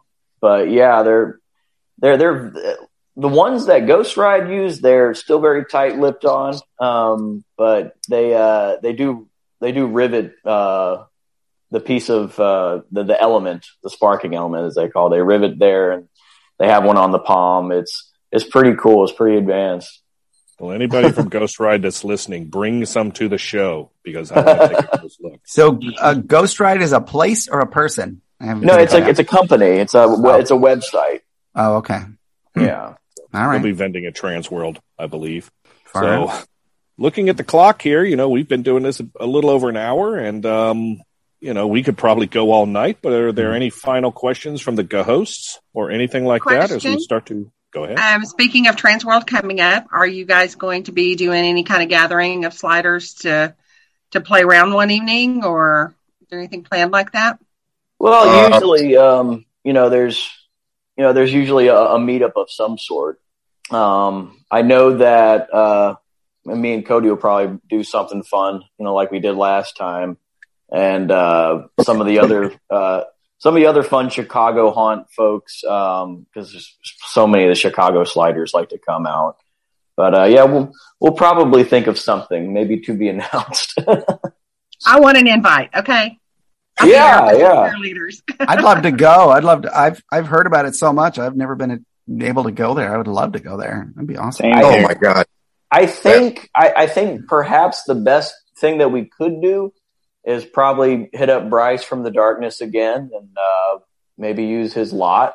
And because it was fun the last time we were there, and it was kind of secluded and safe and easy. God, can you imagine the footage? I know, right? It'd be fun. It'd be cool. That'd be awesome. I just know right now, currently, like it's kind of hard to do things with COVID, going in. As far as with like a lot of numbers of people, I know the group that I'm affiliated with, the QM Sliders, we've been kind of on a little bit on like, the sidelines, like kind of like watching things, seeing how things are going to go. Should we do this? Should we do that? We've been slowly just now kind of going into like social gatherings and showing up here and there. But we've been, depending on the situation or the place, we've been modifying our looks with masks too. Mm-hmm. But I know in 2 Saturdays, we have a big story films event where it's a big photography event over by I believe the Sepulveda Dam. And a lot of people are invited, and a lot of other groups of sliders, like West Coast sliders. I know we would like to go out to, possibly, like near Pongo's area, at least some of us from the team. And I would like to personally meet Slider Jesus like right there because I've been a fan as well. Yeah, I'd definitely love to have you guys come out. It's been a long time. The QM Sliders is a great group, and they've been doing shows at Queen Mary's for many years. And they, like Decayed Brigade and everything, they bring their own special flavor and stuff to sliding, which is it's really cool. It's funny you mention, they do a bunch of video stuff with the videographer out there, Jay Paz, who does story films. They have some great stuff, of a lot of the members and stuff. And there's been different lineups over the years, but it's been really cool watching it. As we start to wind this down, let's get one absolute best scare story from all the sliders. Who made a leg shaker? Who made a wet pants? Who made a big strong ex-Marine just cry like a baby? Let's start with Joseph. What's your greatest scare that you will always remember as a slider? Oh boy. Well, I guess I could think of one. The funny thing about Queen Mary's Dark Harbor is, they had a lot of bars, and so there's a lot of drinking. There's everybody. All these guests would have just drinks. They'd have beer tokens and everything. So a lot of the times, they'd be walking around with like 2 full cups, of beer or whatever.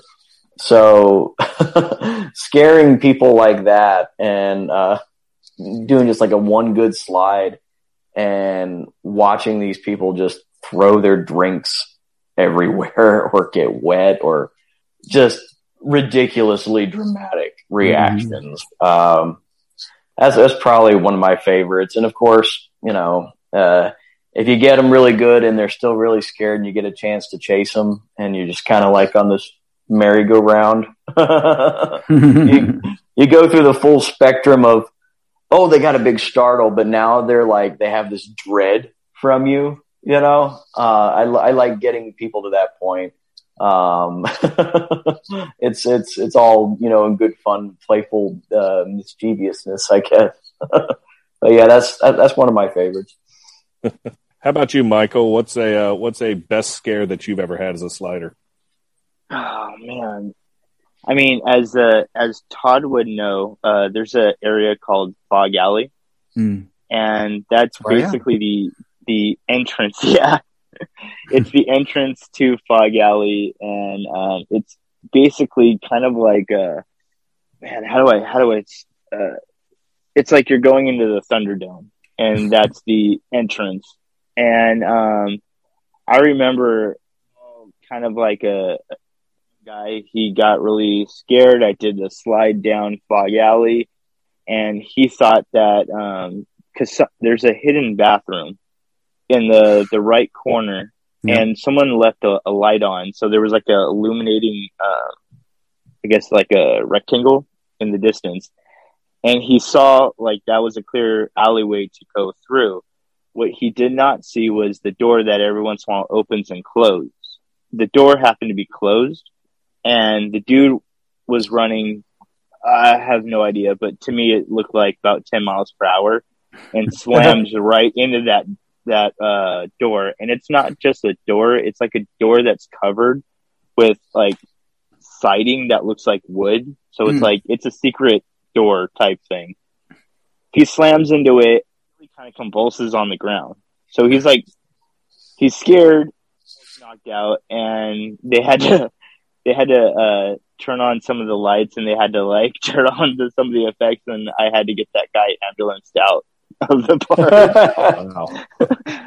And a lot of people thought I killed the person, but no, I didn't kill the person. The person was alive and well. He was okay. That was probably like, I was laughing so hard, like I broke character. I was just, I think I might have piddled my pants too as I was laughing, and a few people saw it, and I was like, that was probably the greatest like scare I've ever done in my life. Knock someone out. Nice. How about you, Cody? What's the best scare you've done up in the Chicago area or other?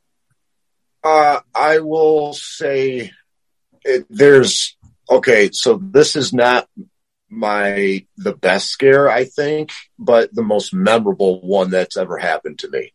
Lord knows sliders get the scare. I mean, yeah. There was it's just real simple. I slid at a group of teenagers, and I like to, at the very last second, stand up and catapult into somebody's ear, so I can basically whisper something after that extreme experience they just witnessed. The group of the girl's friends ran off, and I started muttering in German, and I hear her say, "Stop, stop, stop." And I think that they're just kind of being, a wisecrack. And I look at them and I realize they're bawling. They're absolutely bawling, and they could not move. This is the first time I've ever seen this, where somebody's absolutely paralyzed, where they can't move. I just have never seen that before. I remember just kind of walking away, and that person still was standing there, and they just still couldn't move. So I'd say that was pretty much my most memorable scare. I've done a lot of the pee in the pants. As most sliders know, we're so quick about it. Like, I don't have a chance to realize that they messed themselves. It's usually security that told me, they're like, "Oh yeah, they peed themselves." Like, oh, cool. Like, I wasn't around long enough to see it. So, but that was mine. Gotta love the old peed pants. Todd, I know you've probably got tons of stories. We could go for hours, but, I mean, I know that, I'm sure along with these guys, if you're working in an area that's wide open and there's like, you'll see 10 or 12 teenage girls, arms interlocked, walking together. And all of us look at each other and like, I got this. This is me. It's mine. It's just like, you have to like call it out. Nope, dibs. I got this. And they're like, or somebody's already running. You're like, oh, dang it. I should have had that. That's the gold standard of what you're looking for. That's what you're waiting for all night. You're like, come on, giant group of girls. Come on, give me the domino set. That's usually my favorite. What's really funny is one of the ones that pops to mind. It was one of my favorite scares. And I feel like but the funny thing is I did almost nothing. And that's my favorite part about it is it's the end of the night. It's like 1:00 in the morning. We're literally, we're exhausted, and we're all just waiting to go home. It's just like the leader or whatever has to come by and go, all right, that's it. Let's everybody go back to makeup or whatever the thing is. And we're done to the point where the place that we're standing, and Michael would know where this is. It's in the main square where the stage is, where they used to do the big show. So we're on the square, but we're off to the side. There's a thing that sells food. It's a food thing, and it's got this little covered top, but it's completely lit. We're not hiding at all. We're just standing, leaning up against the building, tired and bored, and we're like, can we go now? And there's a cart right about 8 feet away with that sells drinks. And this couple walks up, and the reason it sticks in my head is both of them were really tall. The one guy was probably 6'8" or something, looked like a basketball guy. But the girl he was with was at least 6 foot tall or taller. And they walk up and they buy these 2 huge sodas. And we're looking right at them. And I feel like they're looking right at us. And it's like, can they see us? Like we're like completely lit. It's like, it's not hiding. And so whatever. So we're just kind of sitting there watching them. We watch them pay for their food, and they're like, thanks. And they start to walk away. And all I did was fall down. I just fell on my hands and knees, and I just said something like, blah. Like I didn't even do anything. Like, blah, just cause I'm bored. She throws the drink straight up in the air. Hadn't even taken a sip out of it yet. She throws it straight up in the air and climbs the guy. Like literally like, wah! She crawls up and sits on his shoulders like, screaming. And the guy's like, what the hell? And he's just like crawling all over him. And then the drink just goes, boosh, and explodes all over the ground. And I just remember my buddy look at me. He was just like, well, we're never going to top that. Let's go. And we just left. And that was the end of the evening. It was like, yep. One and done. Let's get out of here. Listeners, I really wish this was video, because to watch how animated Todd is telling us that story is priceless. Oh gosh. When you create a 12-foot mass of humanity and another $30 in drink concessions for your place, that's always a great story. She was almost another monster of herself. It's like this giant creature, like screaming, sitting on this guy's shoulders, and both of them are so tall. I loved that. That was my favorite. That's great. That's great. Quick, get these two a giant raincoat and make them a character. Sneak into a movie. One last question before we start wrapping this up. Todd, this is more for you and, well, to a lesser extent the others, since you were kind of the originator of this. Okay.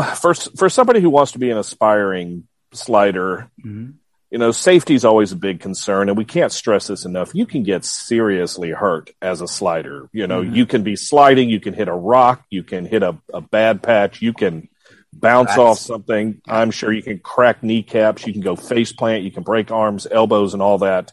Are there any types of exercises or warm-ups to kind of prevent the cramping and the messing up and you're having your legs fail, 2 hours in? When I was guest acting at like Netherworld, I probably averaged maybe 3 slides an hour, which is not because I was older and fatter at the time. It was just because, there were so many people out there. I didn't want to, knock into somebody because, there's 2,000 people hanging around in there. And 2, you slide 15 or 20 feet down the hill. It takes a toll on your legs, and I was in my mid 40s at the time, which is way too old to be a slider. And, they would just be burning. My calves would be burning, my quads, my hamstrings, I'm just, I kind of have sort of hung up the slider semi-permanently at this point because I just don't want to injure myself. But what can somebody do to prevent, hurting your knees and hurting your face and things like that? Well, I mean, first and foremost, it's all about, stretching and before you get started. I mean, when back in the day when we kind of did this first off, that wasn't even really a thought. We would just like put stuff on and go out and run around and do it. And of course, life as a slider is a mass of mystery bruises and, jammed fingers and whatnot, rolled ankles. And, that, cause that stuff's going to happen because you're literally falling down for hours and hours every night. So you have to take that into account. So there's certainly a style to it. There are ways to fall down that will make you a little less, so you're not just like, slamming down on the ground. You're actually kind of easing into it, kind of a thing. But to get to that point, you have to practice. I mean, there are people now, I mean, they mentioned the Chapman Sports Park earlier. It's a spot here in, is it at Anaheim? Is it at Garden Grove? Garden Grove. It is it used to be, they used to have 2 roller hockey rinks in there, and one of them got torn down. And so there's still one, but the other one just left this big, smooth space of concrete. And that became like the practice zone. Somebody, I don't remember when, somebody along the line just said, we should come here and practice. And so a lot of times it's Thursday nights, but they'll go down there and they'll start practicing now. If they want to learn it, you can go down there and see guys do it and go, well, do you start on your right foot or your left foot, or how do you do the thing? And then, but they get into shape. It's like, it's a sport. Almost. It's like you're running a lot. You're doing wind sprints all night long. You're doing push-ups all night long.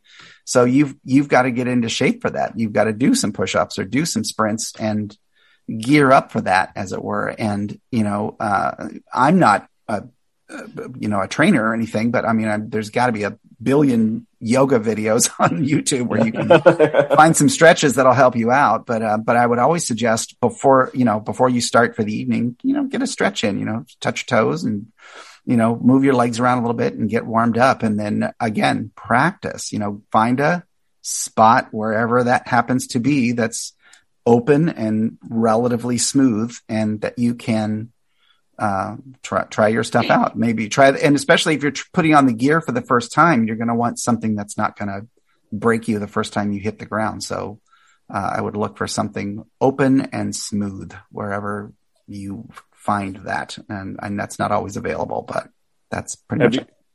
Have you found videos out there that kind of teach you how to slide? on YouTube or otherwise? Well, at least. Funny you should ask.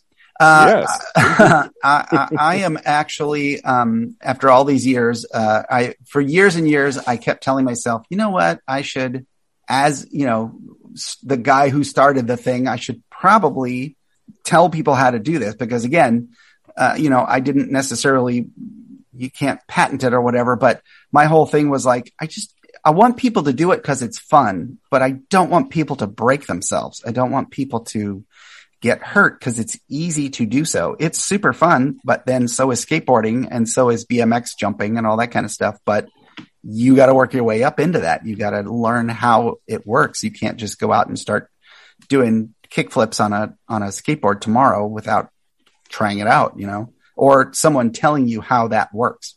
There's mechanics involved. So I have started a YouTube page called Sliders Recaps, where I'm going to go over basically all of it from the ground up. So the first 2 videos I have out right now are the history of it, like how it got started and whatever. And I've dug up some old video. I found some old videos of guys doing it way back in the day before I was even there doing the same kind of thing.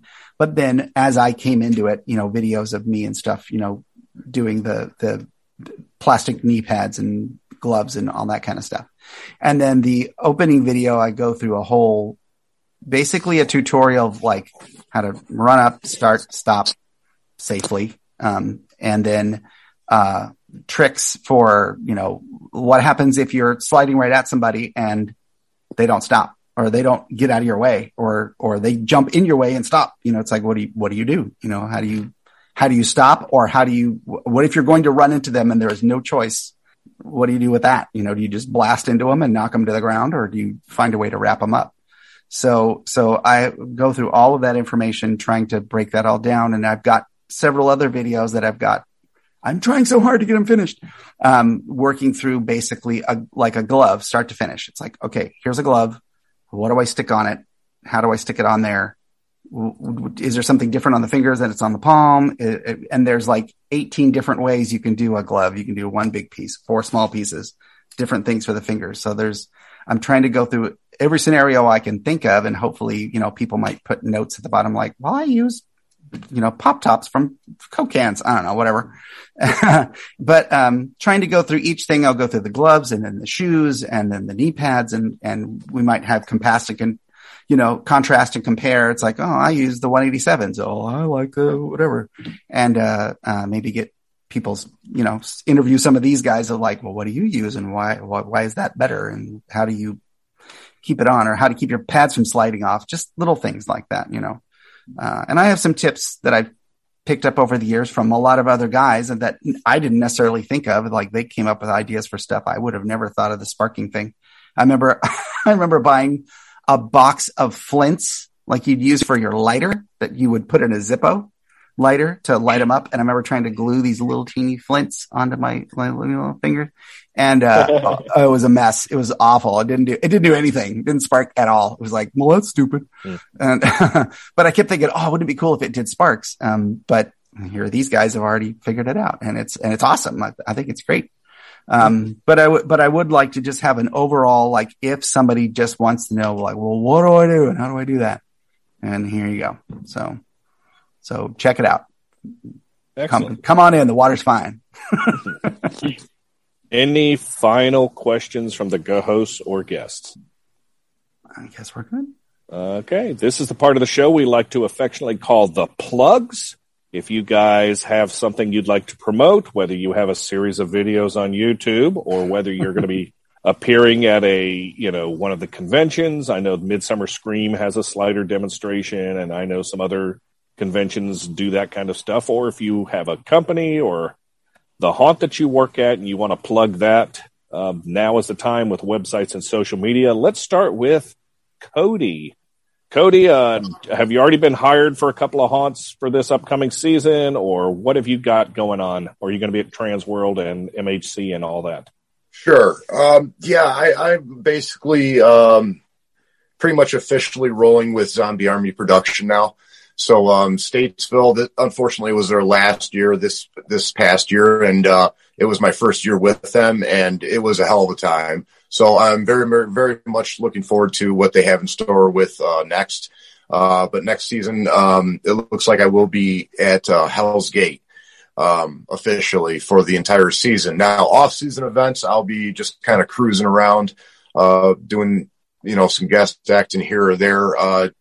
There's always something going on. So I'll be, if anybody's interested to see where I'm at, just kind of check my social media, and that's at Slider Jesus, everything, Snapchat, Instagram.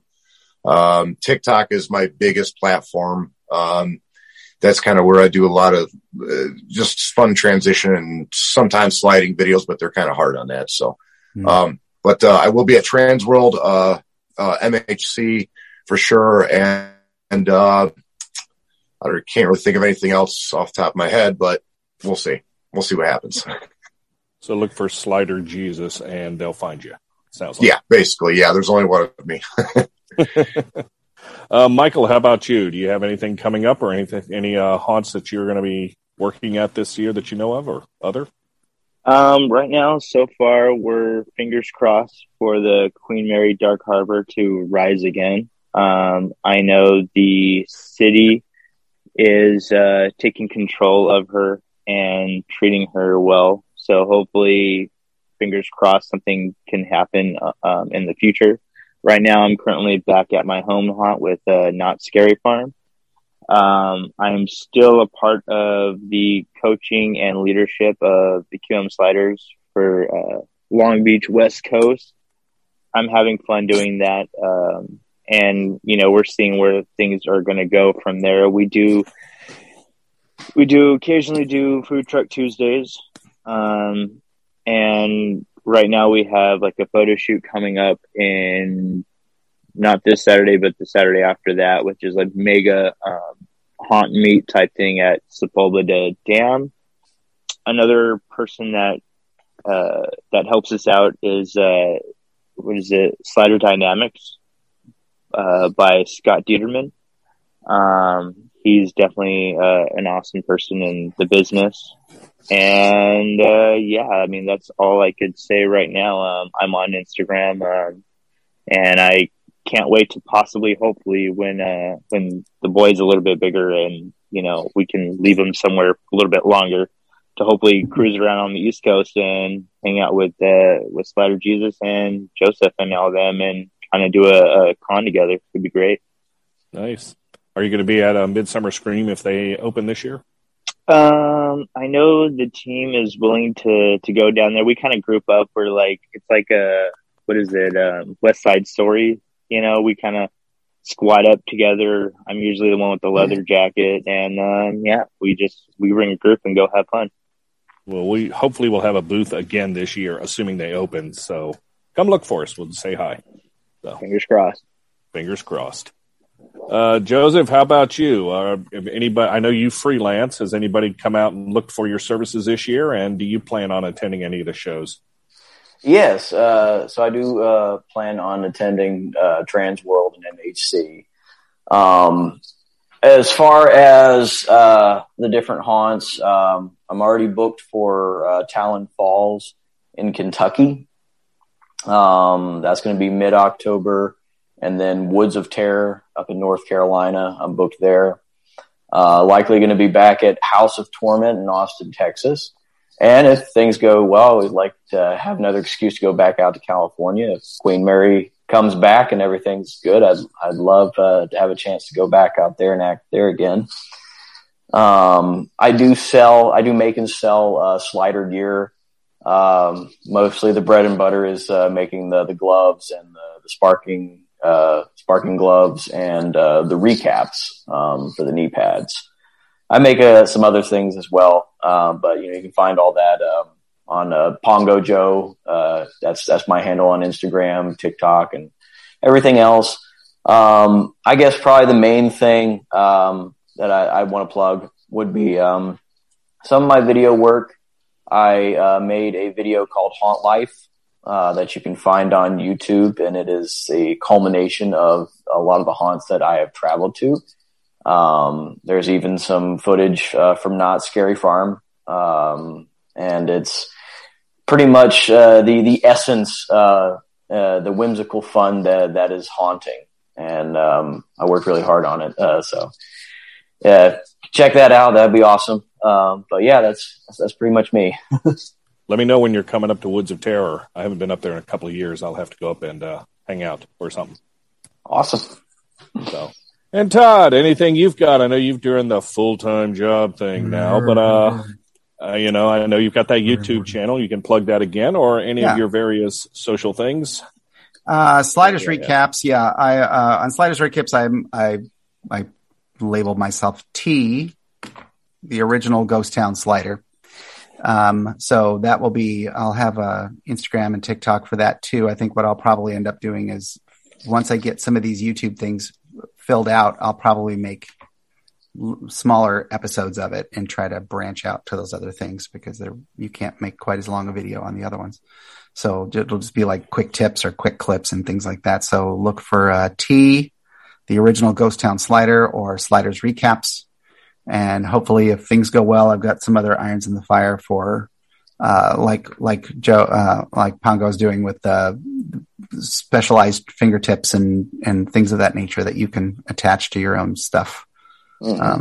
I don't think I'm going to build like whole gloves, but maybe just some sort of pucks or fingertips or something that you can build yourself.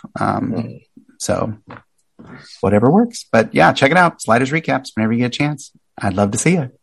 And hopefully you'll come to Midsummer Scream and I would love to. I would love to. I will do my best. I'm originally from Kentucky, so the fact that they're having Kentucky stuff, I could visit family and do that at the same time. Hey, you really could. You really could. You say that. Come on out. I will do my best. I really want to. I really want to. And if Queen Mary comes back, I don't know. I'll talk to Scott and see if maybe I can sneak in there for a night or two. Todd, I will say this. If you go to Midsummer, I will too. Okay. Cool. I will certainly do that. And you guys can all hang out at the Big Scary Show booth. Sweet. That'll be awesome. We'll be in some faraway corner away from everything. But we thank David for letting us cover the show.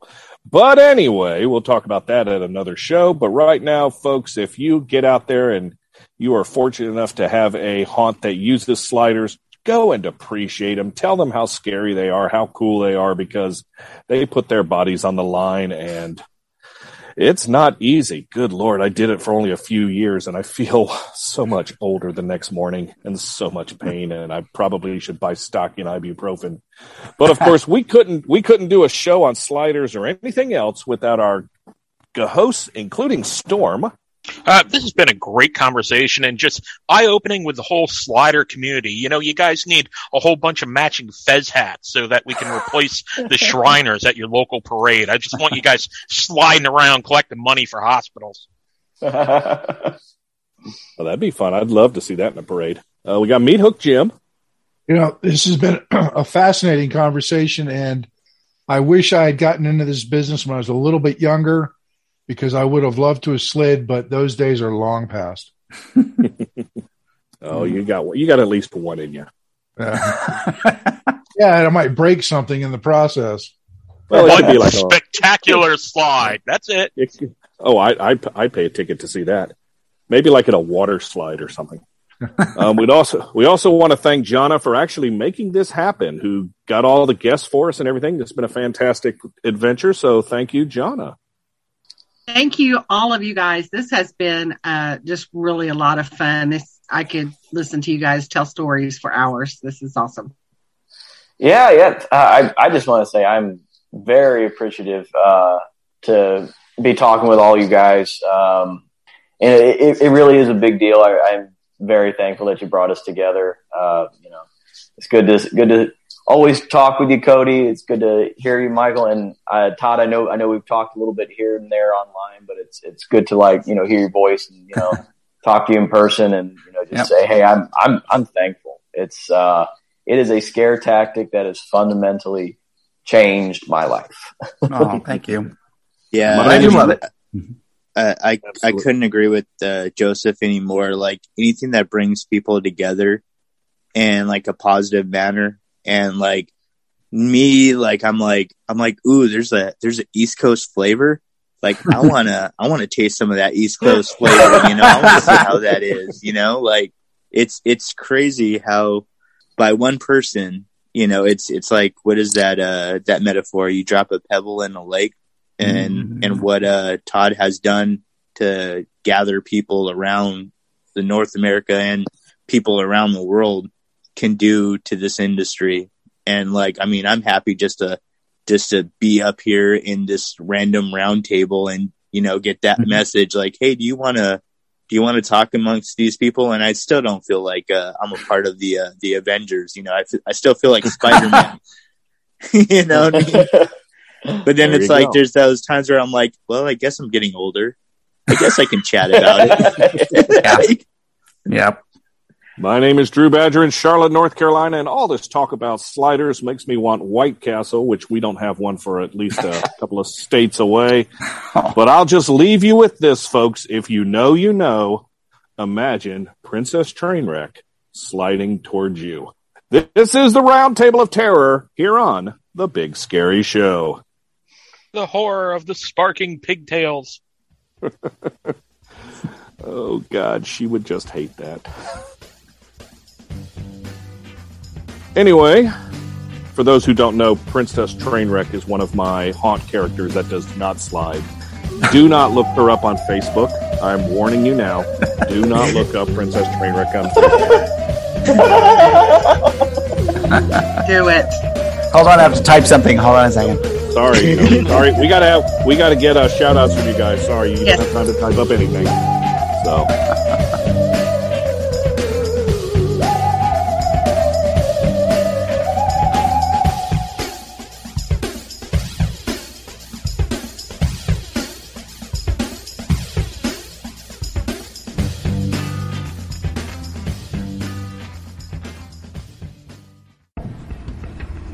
Are you looking for a comprehensive ticketing solution for your haunted attraction? HauntPay has the answer. We skip the features you don't need and focus on the ones you like, such as timed ticketing and repeat time slots, variable ticket types, bundle and combo tickets, social media discounts, and now featuring all-in-one options including managing your tickets online and at the door, as well as upselling and managing your merchandise and concessions with a comprehensive report on everything at the end of the night. Head on over to hauntpay.com and get started in 60 seconds for free.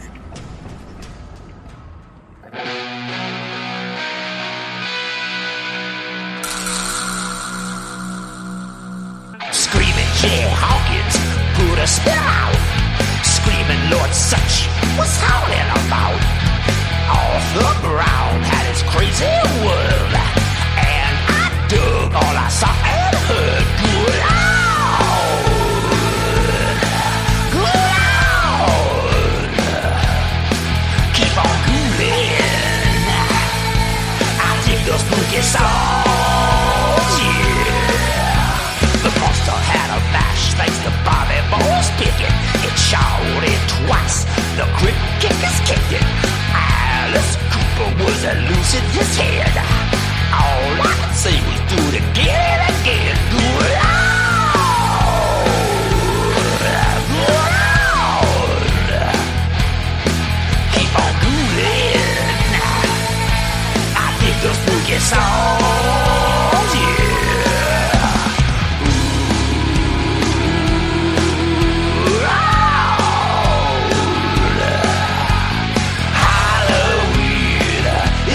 Christmas to me.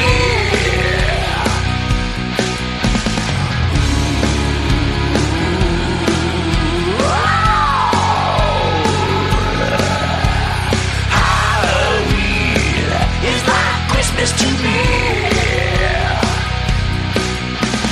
Rocking all over the world with Kiss, or underground with the Misfits. Even the picture shows had rocking hard. All I could say was give me more and more.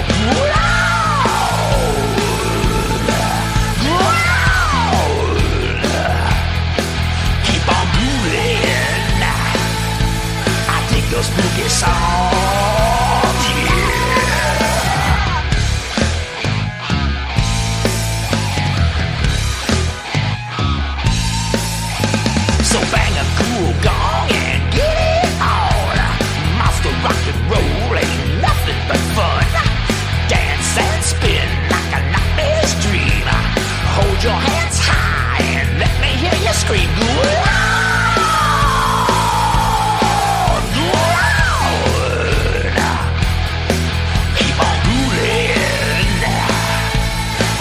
those spooky songs, yeah.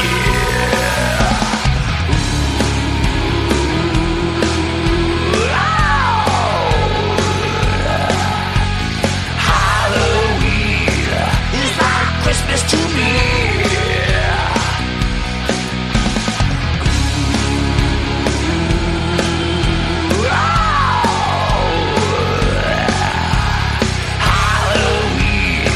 It's like Christmas to me.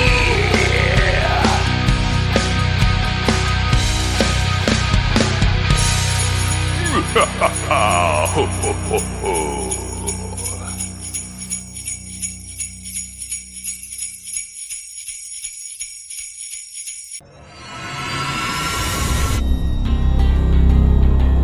Passion is what drives us. The passion to be the best. For over 10 years, that passion has taken us from eBay to becoming the driving force in the haunted house industry. And we are just getting started. From flex props to 9-foot giants. Great details, great looks, and great pricing is the foundation we are built on. Our heart beats Halloween and haunts. We are a creepy collection. Let us deliver our passion to your haunted attraction this season. CreepyCollection.com. Now that's creepy.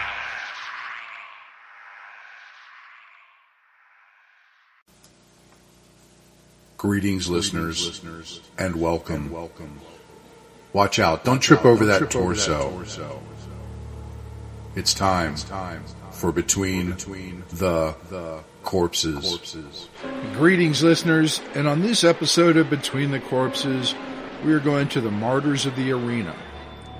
As the once mighty Roman Empire entered terminal decline, desperate emperors bolstered support with a kind of persecution tactics beloved by despots throughout history.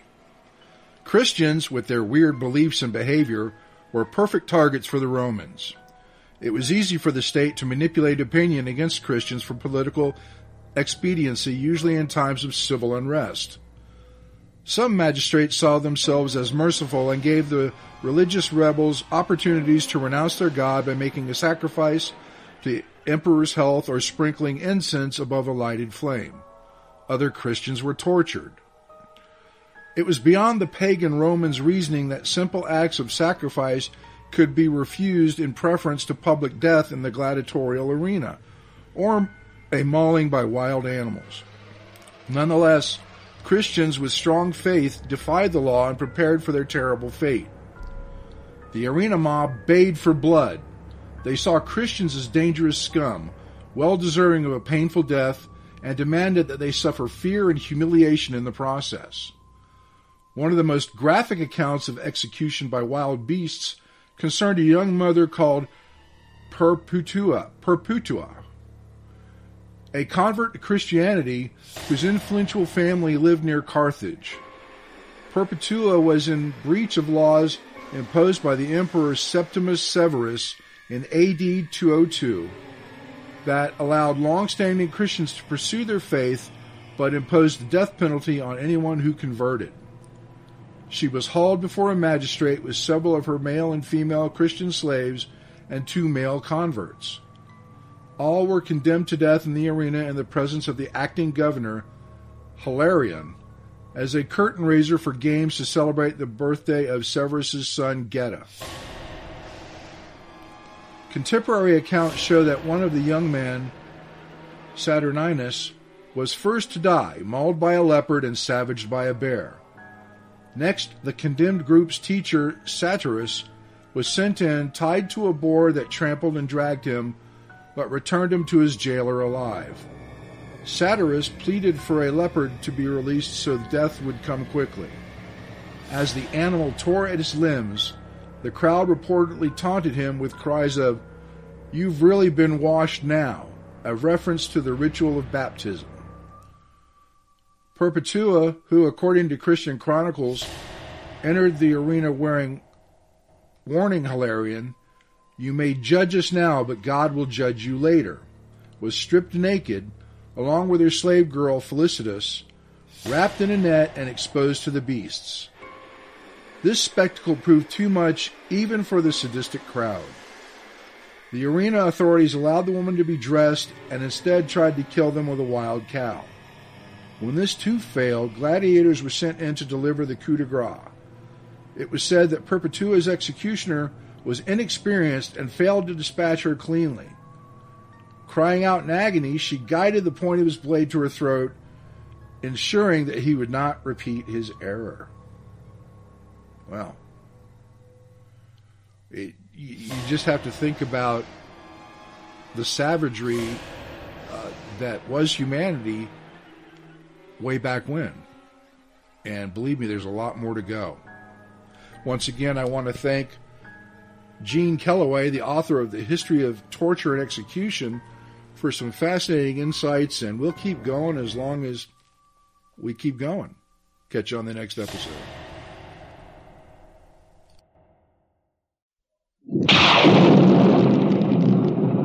The House of Exorcism, starring Telly Savalas, Elke Sommer, Silva Krishina, and Robert Alda. The House of Exorcism, locked in the grip of the ultimate evil, where every corner of the soul is lost to the icy clutch of the supernatural. You won't use me tonight. You won't use me in your games tonight.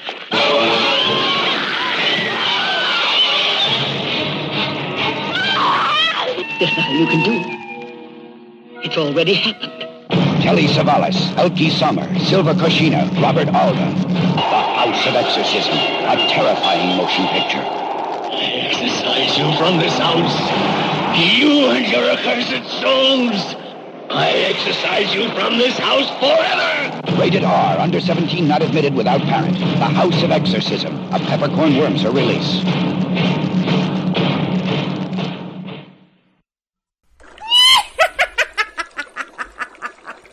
It's time for Ask the Old Crone.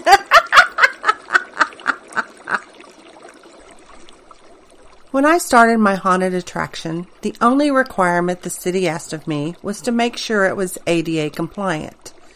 I'm proud that we are ADA compliant, and the people who normally could never experience the thrill of going through a haunted attraction can come and enjoy mine. This season, I had a first.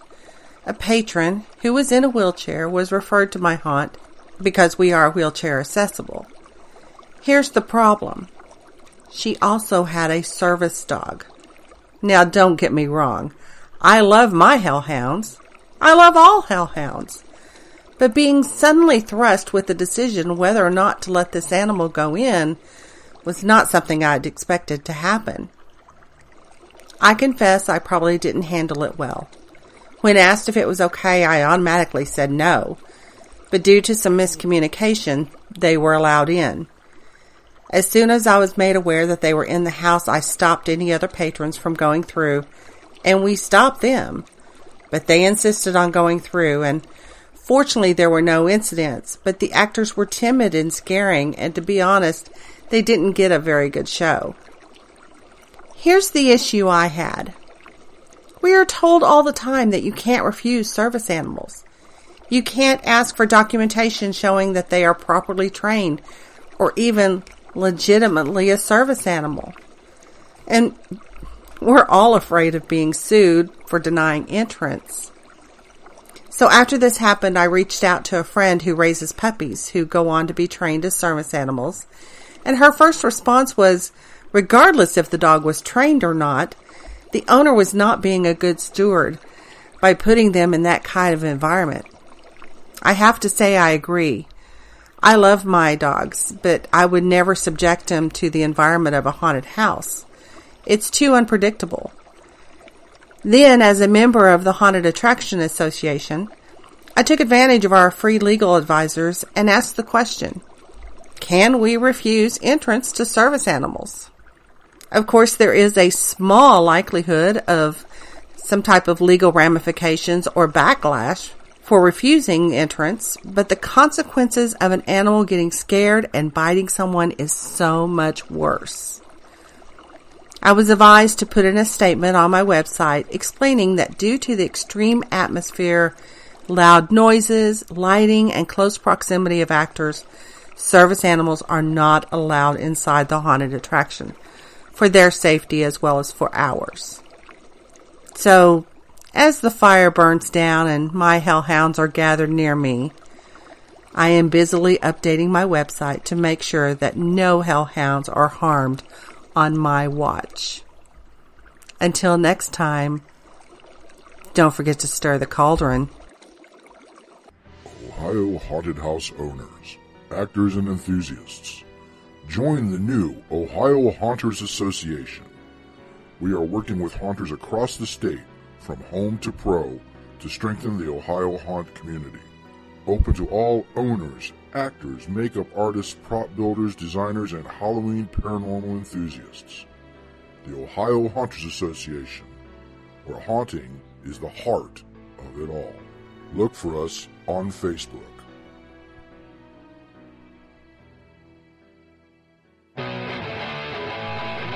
The Skeleton Beats Succubus on the Big Scary Show.